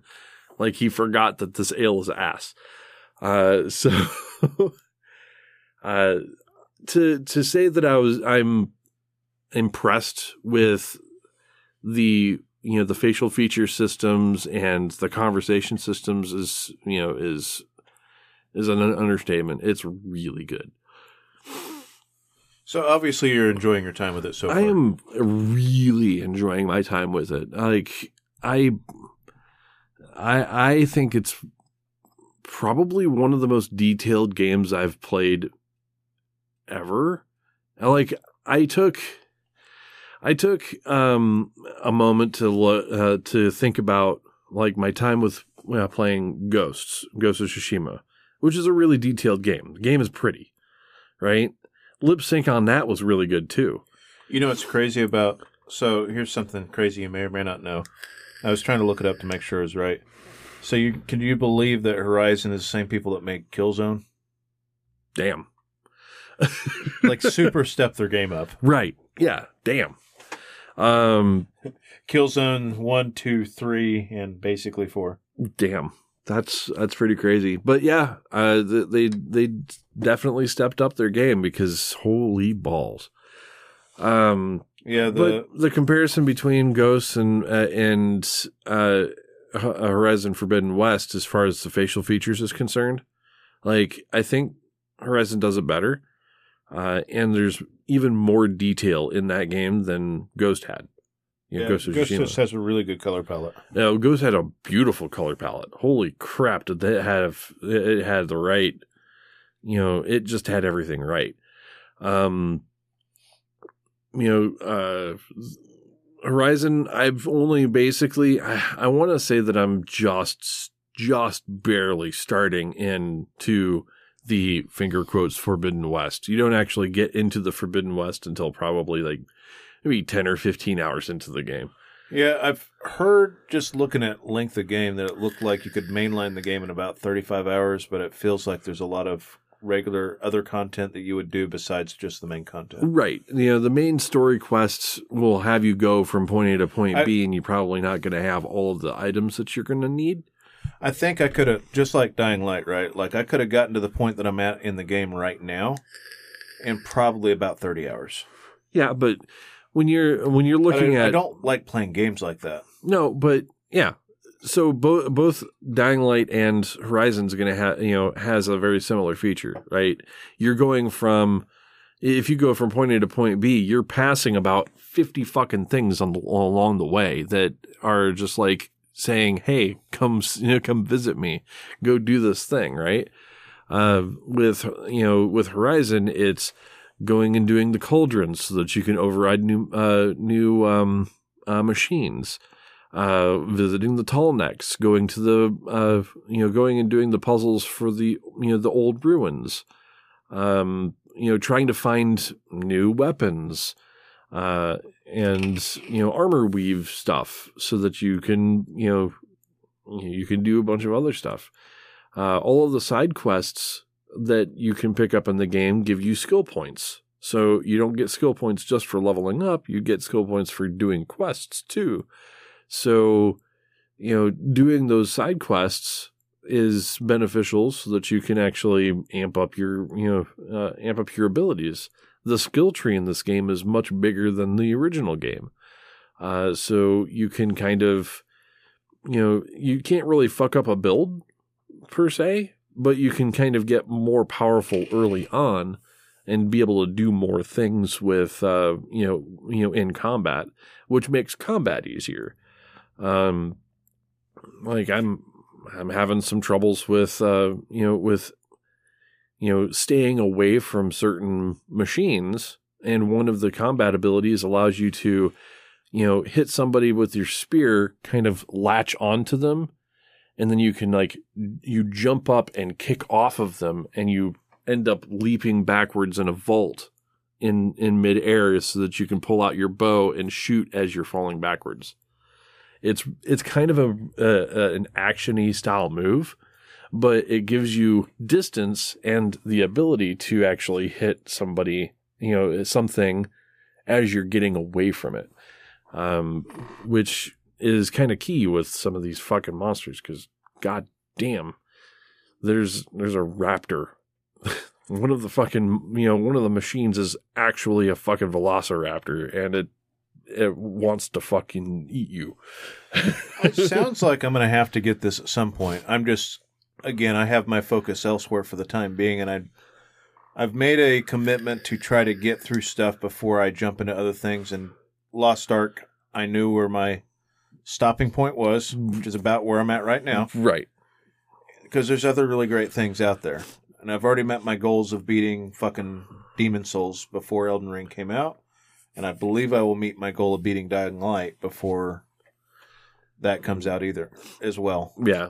And I've got Demon Souls to play. I've got Returnal I haven't even touched yet. And you got Horizon, so and I've got Horizon. I've got plenty of game.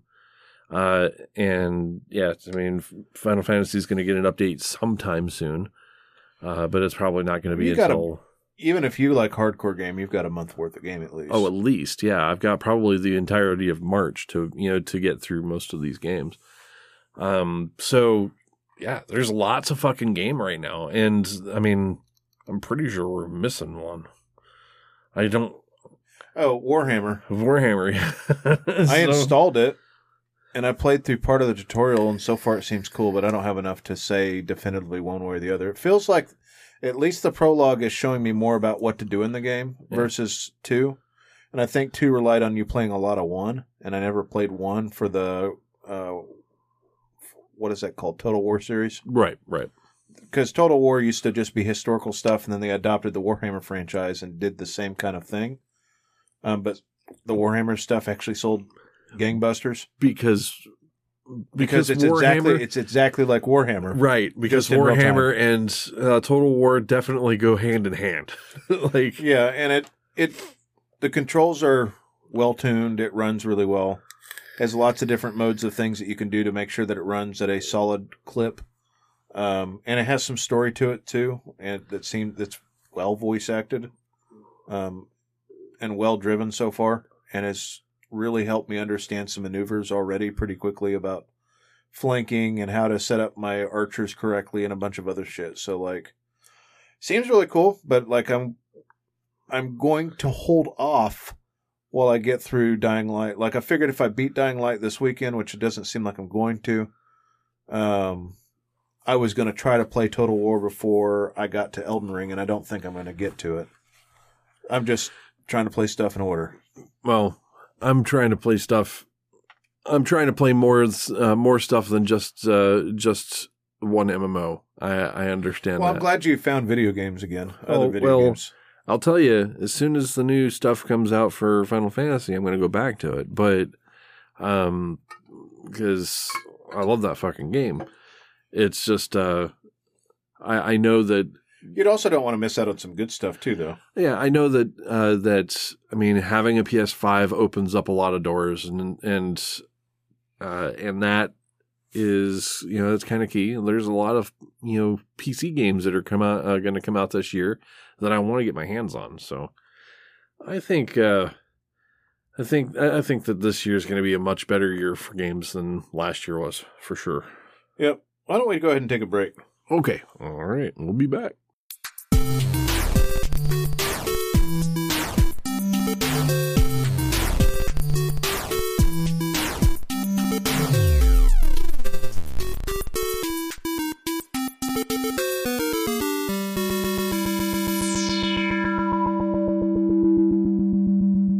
And we're back. Oh boy.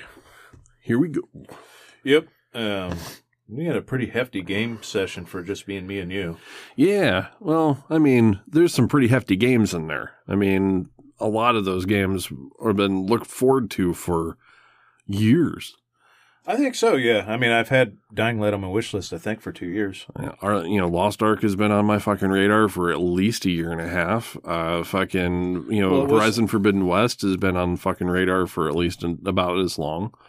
Well, and I was interested in how Dying Light's RPG elements were going to change after they removed Chris Avellone from the team. Yeah, that's true. And it didn't shake out as heavy on the RPG side as I would have liked, but they still did a pretty decent job of salvaging it and making it a good game. I think it could have sided more on the great side with him doing some of the design and writing for it. Possibly, yeah. But still came out pretty good. But we are in the news section. News. Just wanted to kind of throw out some things in the vein of Dying Light. Dead Island 2 is reportedly possibly in the works. Oh my god. That's even a project still? Holy crap. Well, because Dead Island, essentially after they did their DLC, turned into Dying Light, which was a change in focus for that game. Right, exactly. And some of the same developers moved into that. Right. So Dead Island 2, if I remember correctly, this is the the trailer with the dude that was jogging down the beach, right? Yeah, and they had the super sad song, and it had a really good trailer. Well, for regular Dead Island. Dead Island does trailers really well. As we found from the first game, that game's trailer was great. The game itself is not so great. It was decent. It wasn't as great as the trailer. That's for damn sure. And it wasn't as good as the game that came out after it. Dying Light had a better premise with the parkour that really set itself apart. Dead Island had the loot mechanic and a lot of the combat mechanics of Dying Light. I guess 2 Dead games. Yeah. It's just it didn't set itself apart nearly as much. I've actually rebought it on Xbox Live. Oh yeah. Dick around with it. It's not bad. It's just definitely not Dying Light. No, I didn't like it. I actually fell off of it.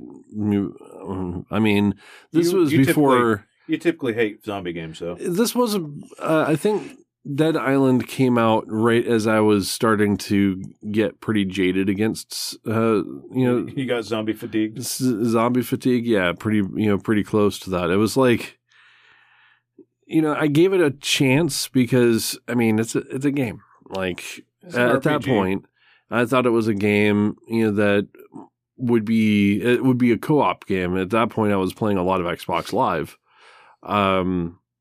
and it just didn't click. Well, the reason they're saying that it's even a possibility is it was hinted at that it's set for some quarter in 2023, and during the one of their financial presentations, it appeared alongside Saints Row Reboot, Payday 3, Shadow Warrior 3, and Crossfire Legion. So there's no actual date there, but they're saying that there's a hint that it might be sometime in 2023. Okay, so if it's coming out alongside all of those things, that's where they're inferring, right? Well, they're saying it's one of the projects that's highlighted, but nobody has been able to totally confirm that. So it's been on a slideshow and a presentation by Koch Media. One of the other things that I'm actually pretty interested in, because this game has all the goods going for it, it just hasn't always hit. Dragon Age is set to release in the next 18 months. That's what I'm looking at right now. Yeah. At this point, it's kind of a rumor, but yeah, they've had a lot of like staff changes and a lot of writing changes that have happened here. Mm-hmm. I believe I'm not going to go into that. Right. There's a somewhat controversial writer, Sam Maggs, that's been dropping off projects, and I think she was part of that as well. Ah, okay.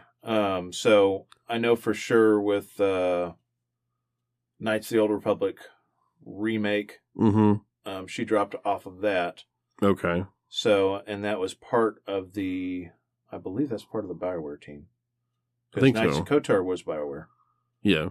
So it'd have to be BioWare. But for some reason or another, she quit.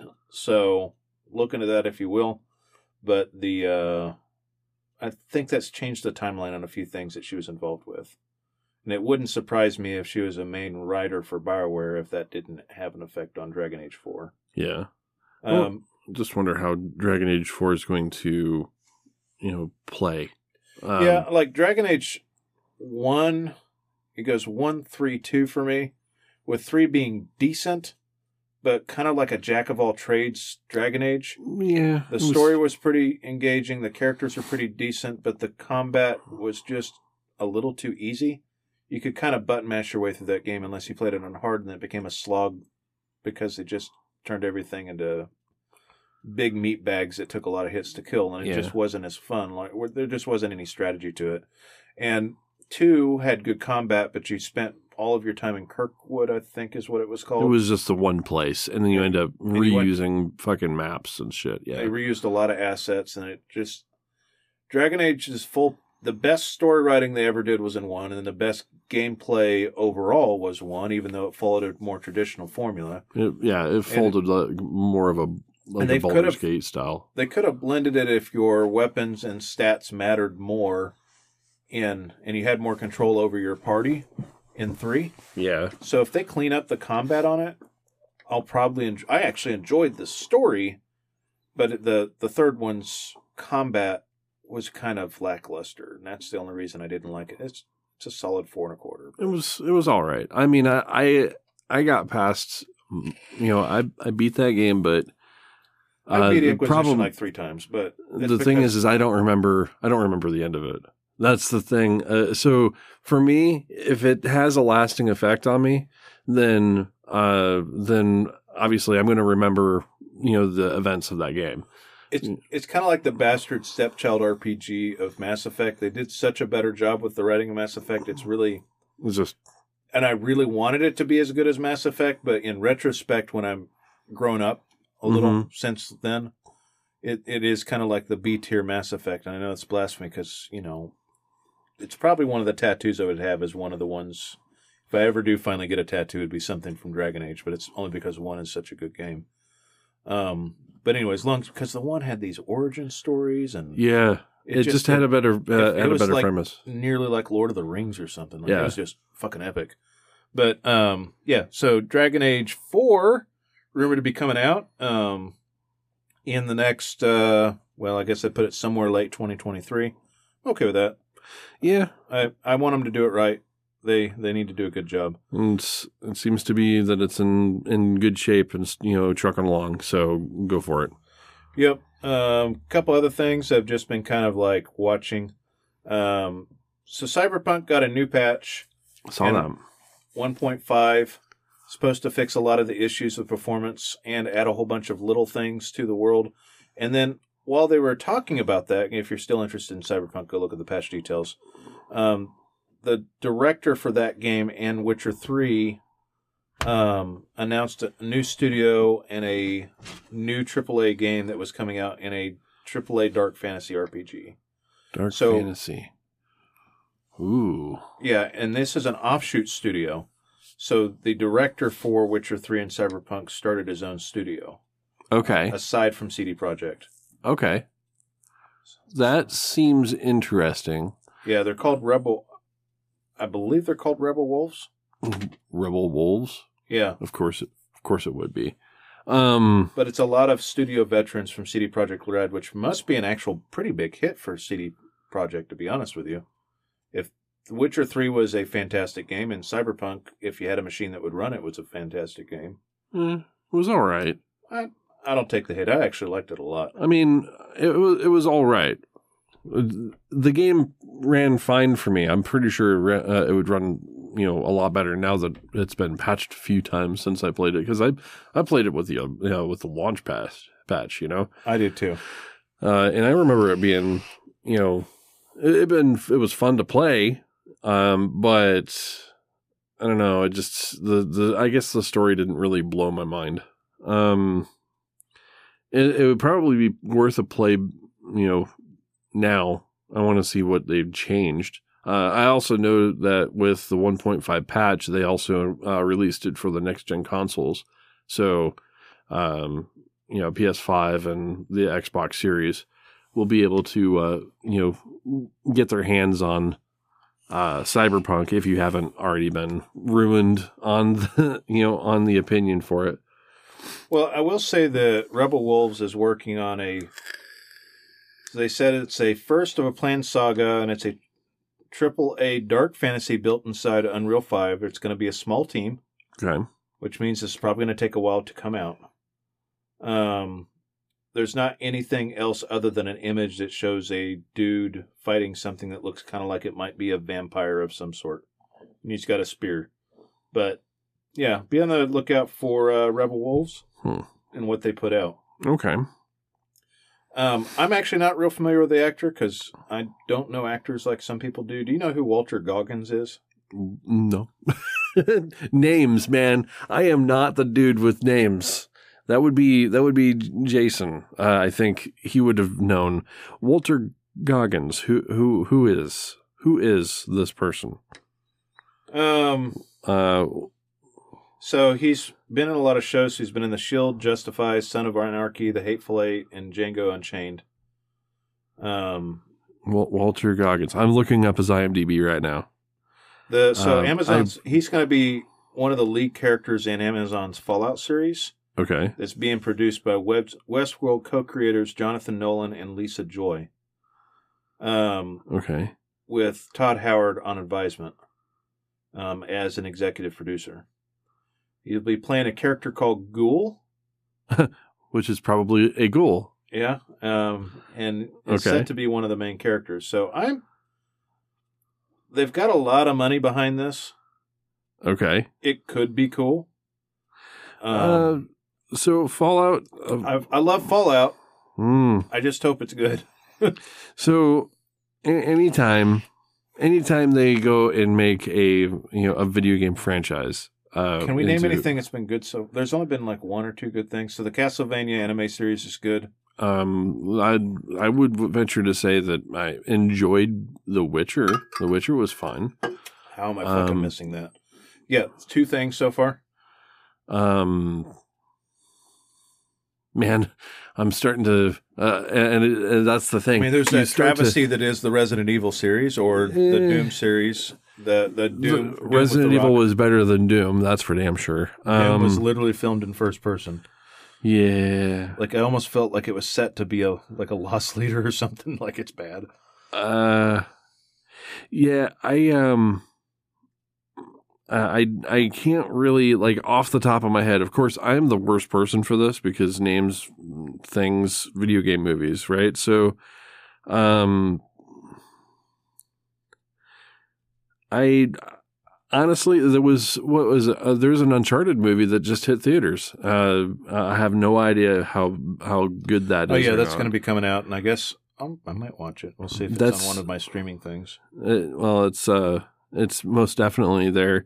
Like video game movies that I've seen so far that just not a lot of them really came out. Like, okay, maybe Detective Pikachu, maybe if you looked at that. I know, but Jason I think really likes Sonic. Sonic the Hedgehog was kind of not great. He's got kids, right? Just looking at, the Monster Hunter movie sucked balls. I didn't watch that. Oh my God, the Monster Hunter movie was bad. Don't save yourself some time. Don't do that. Don't do that to yourself. Yeah, man, I can't really even. Yeah, I can't even name any more movies or shows. I can tell you that Vox Machina, which is based off of D&D, is great. But that's not necessarily a video game.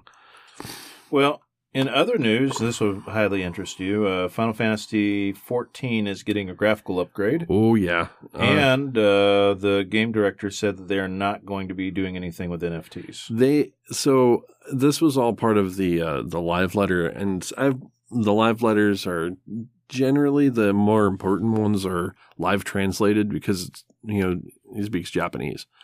So they have an interpreter that, translates it to English, which means that those fuckers take, those streams take about 4 hours minimum to get through. So I watched the first couple hours of it, and the NFT thing was like right at the beginning. He made it very clear. Final Fantasy XIV has nothing to do with NFTs and will not have anything to do with NFTs, which is perfect. I'm okay with that. I'm great with that. I looked at the graphical upgrades, and it looks like they did some stuff with some shaders and some higher res textures. So they're going higher res textures. They're definitely doing some work with lighting and shadows. And they did upgrade some of the textures. This is going to be a project for them that's going to span probably the next couple of years worth of game time. There's quite a bit of content to go through, right? Right. Well, you have to look at all of the different character models, all of the different armors, and all of that stuff, and they all need to be up-resed, as well as all of the world textures and stuff like that. And that's an 8-year-old game, almost 9-year-old game now. And that's a lot to ask. That's a lot of work. But absolutely required. Like that game needed some love. What I've seen so far from it is it tends to take the MMO not necessarily photorealistic. That's not what they're not looking for. Horizon Forbidden West is what they were saying. That's not their goal. What their goal is trying to pull some of the plasticky looking character model out of it and add more definition to things. And what they're doing with lighting will allow them to do some interesting things with storytelling as well, moving forward, because their accent lighting was really terrible. In the game, the current version of the game, some of the accent lighting is kind of like baseboard level, and it doesn't actually show any of the architecture or anything like that. And one of the screenshots that they showed the accent lighting more on the architecture, so you can see more of it, and it adds more shadow to things that are outside of the light, so that you can kind of spotlight things a little bit better. I'm looking forward to it. There's a lot more to Final Fantasy, news than just that, but that's probably one of the things that needed to happen, and it's happened in WoW. I mean, WoW's had graphical upgrades over the years too. Final Fantasy has had incremental changes, but not anything that was systematic, and this is going to be a systematic change. Gotcha. So it's good. I think that's going to be great. So another thing that's kind of bigger news. So BioShock 4 is reportedly delayed again. I really like BioShock, and I really like System Shock. I want to be very frank for just a moment, and this is not held by maybe everybody on the show, but this is specifically held by me. I'm not a fan of Ken Levine. Yeah, and that is a very personal thing, but has been, it may be confirmation bias, but I know that me and old Andrew from way back when, who are super big BioShock fans, tried to meet him about 3 different times, and because we didn't have IGN badges, he would not give us the time of day. Yeah. Anytime, at all, and was quite rude to us on more than one occasion. Yeah, well, not to the point of saying, get the fuck out of here, but essentially pretty close. As close to you that you can get professionally. Yeah, the cold shoulder. Yeah. Oh, super cold shoulder, like barely acknowledged us. Right. And completely looked over us to look at the other people with more fancy press badges. Of course. Which left a really sour taste in my mouth for a very long time. This is the 10-year grudge. But then with the confirmation bias of reading the development hell that is anything working with Ken Levine, it was multiple people getting fired or quitting after citing unreasonable work demands. It doesn't surprise me that BioShock moved on from Ken Levine to being moved to completely different studios. He decided to form his own studio and work on his own art project for a billion years. Good riddance. He is a smart dude who is undoubtedly talented and had his own thing, but like I can see that causing some issues. Yeah. So it moved on. It was originally, Take-Two Games, right? And then they basically sold it to something called Cloud Chamber, or not sold it, but moved it to a new studio called Cloud Chamber, which has also had a lot of employment issues. So maybe the new game designer is not much better.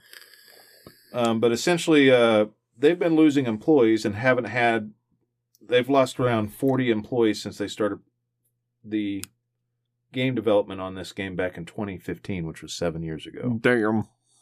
So it could be in development hell, and we may never see it. I don't know what to say, but if they do another BioShock game, I'd like to see what the take is on it outside of Levine, to see if they could make that work. I have always been a fan of that universe, even too, with it being the lesser of the 3 games,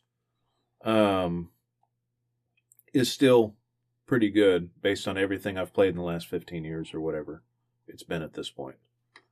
So, and I remember 3 really liking the weird open Mormon scene, the Mormon Tabernacle thing, like actually leaving a fairly big impression on me playing that. Oh, yeah. Like the serious cult vibes of everything. The Stepford Housewives theme they had going on for that whole game. Oh, yeah. Yep. And really, really liking that, even though the ending was a little bit weird with that game. Well, everything's a lighthouse. Right. The ending was probably the one thing that kind of had people scratching their heads for a while. It makes sense if you just kind of like sit down and think about it, but it also at the same time doesn't make very much sense. I think it feels a little pseudo intellectual, but right, it does. But Yeah. Yeah. That third game was I would say that the third game was just okay though. Like second I game think was it goes 1-3-2 for me. well, yeah, 1-3-2 for sure. Because one, Being the Big Daddy, and 2 just didn't play off the way that you wanted it to. exactly, and the first game, I remember playing through BioShock 1 twice, at least twice, because I wanted to go save the kids route. Yeah. And I remember going through that and finding out that the save the kids route is actually the more rewarding route, and you end up getting more upgrades that way. Yeah. But it doesn't. It's a slow burn because you don't necessarily get those upgrade packages from the little girls. It's harder initially, and then it steamrolls at the end. Oh yeah, it does. Yeah, because you end up getting a whole lot more upgrade materials. But yeah, the third one was just okay. Like I didn't necessarily play that more than once. Yeah. I have Atomic Heart as something I'm looking forward to. Oh God, yes. Give me that game, please. It looks like it's borrowing a lot from franchises I like, and I'm not necessarily mad about that. Mm-hmm. Again, you got another new trailer, but it looks like the release window is somewhere between September and December right now. It's also going to be on Game Pass day one, no matter what. Oh, yes. It's according to Gaming Bolt, which is where I grabbed this from. Nice. Said the average playthrough take about 20 hours. They're describing it as it being inspired by Doom and Wolfenstein, but a little bit more over the top. Okay. It's an action game kind of revolving around those two games, which I'm 100% behind. But, especially on Game Pass. Fuck. Yeah, but I would have probably spent full price for something like this. Playing Wolfenstein and playing Doom, I mean, both of those games are about the same length. And they're both pretty damn good. And they're pretty damn good, yeah. So, I mean, depending on the Wolfenstein, but yeah. But yeah, that comes out in months now. Hey, versus, I thought it was in development hell. It looked really, from what we've seen so far over the course of the past, year, 2 years almost. Well, I mean, the recent trailers look fair. I mean, I know they're showing a scripted section, right? But what they're presenting looks polished. Yeah, and it looks it's great. Got a unique art style to it. It's been kind of teasing us for a while, so yeah, I'm definitely looking forward to it. Especially if it's on Game Pass, man. Yeah, PC Game Pass. I hope. Yes, sir. Yes, sir. But it looked like it was built for PC, so if I can save money while playing, while playing fucking brand new games, hell yeah. Did you have anything that I've missed? Just basic stuff. There's a couple things that that's happening with Nintendo. Nintendo will be turning off the eShop for the Wii U and the 3DS. That's weird. Oh no, Wii U. I gotcha. Yeah, Wii U and the 3DS. So these are already end of life, right? Yeah. But the significance of that is that those consoles had access to classic games. And with the shutdown of the eShop, those classic games will no longer be able to be purchased. And while they said that they want to do something similar where you can play classic games on the Switch, they haven't really even announced it for the Switch yet. So there's a question as to whether or not these classic games, the NES, the SNES games that you can pick up on on the eShop, whether or not those will be even available for archiving, because there's a lot of there's a big push to actually archive game history, and Nintendo is fully against archiving these things. Like, they're totally against anything that has to do with emulation and stuff like that, and any form of copying of game code so that it can be archived later, or accessed later for just for history's sake, is fully opposed by Nintendo. And there's an organization out there that's looking to, to preserve gaming history as historical art. And they're making appeals right now, to Nintendo to change their stance on this, especially with these, these games going off of a commercial market. They should be able to be, archived in some way so that people can, play these games in, say, like a library setting, just to experience what these, what these works of art, what they represented for the gaming history. It'll be interesting to see what Nintendo does. Nintendo being Nintendo, and how they've been with, how they've attacked the emulation market. Yeah. They've really kind of ruled that with an iron fist for sure. So if they open it up and all of those games are still commercially available on the Switch, I think it'll be less of an issue. But they can't keep that up forever. Like, I'm pretty sure unless they make some form of concession in that sense, they can't keep all of Nintendo history available on whatever the current console is. Because eventually that shit's going to go away. Yeah, I kind of wish they just could find a way to put it on physical media and just give it to you. To be honest, if they allowed their own emulator, if they built their own emulator and monetized it, I think people would be happy with that. If they did, it was a limited run. Well, true, but if they just went and said, okay, we know that emulation is happening. We accept the fact that emulation is happening. We're going to create our own ROMs, based off of the original game code.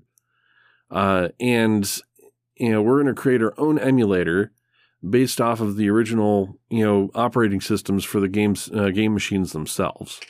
And, we're going to say you can have access to it, like Game Pass style, where you pay a subscription and you can download the ROMs and play them.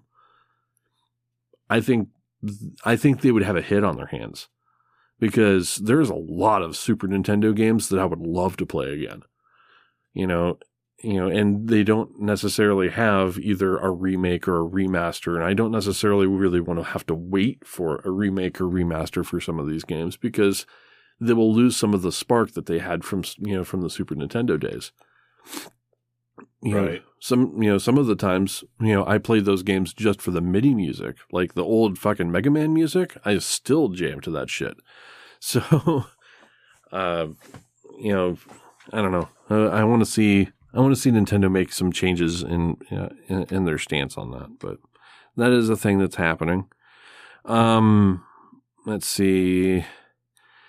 There was one other thing that I saw, and I think it's basically not that big of a deal. Basically, Sean Murray had said something not too long ago saying that No Man's Sky is still not done.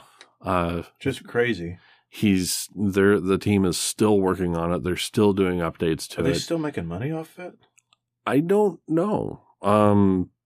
Well, the team's not that big either. I think that's part of the thing. Because I think Sean Murray's whole team's like 10 people. But, yeah, true. But I think that game doesn't necessarily have... it's just the initial cost of buying the game. There really isn't like microtransactions in that game at all that I remember. I think they probably made a decent amount of money, and then it became a financial success, just not a review success. Well, and then people bought it again, and then people continued to buy it. I think I only bought that game once, but I bought it when it first came out, like $60, right? And I got maybe $20 worth of game out of it.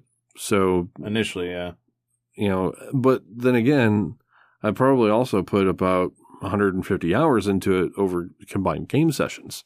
So I don't know. it's a thing. I'm not sure how they're making money, to be honest, but Well- it's still not done. Steam said it made $43 million. I mean, for a small studio, that's a lot.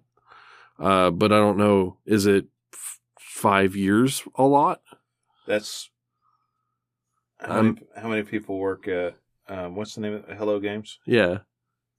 Hello Games. I mean, they've been known for smaller titles, like smaller indie titles. So 26 people work there. 26 people.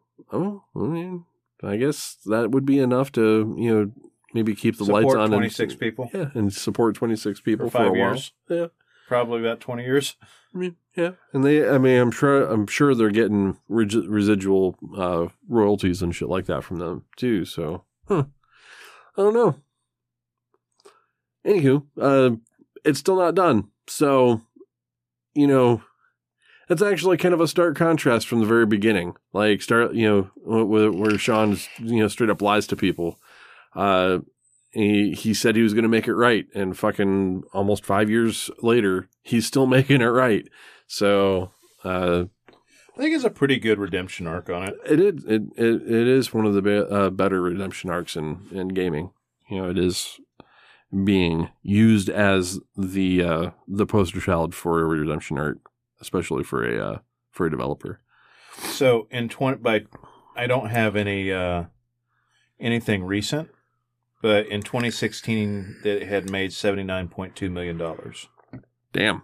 Okay. Well, they definitely have enough time, have enough to keep that fucker going, I guess.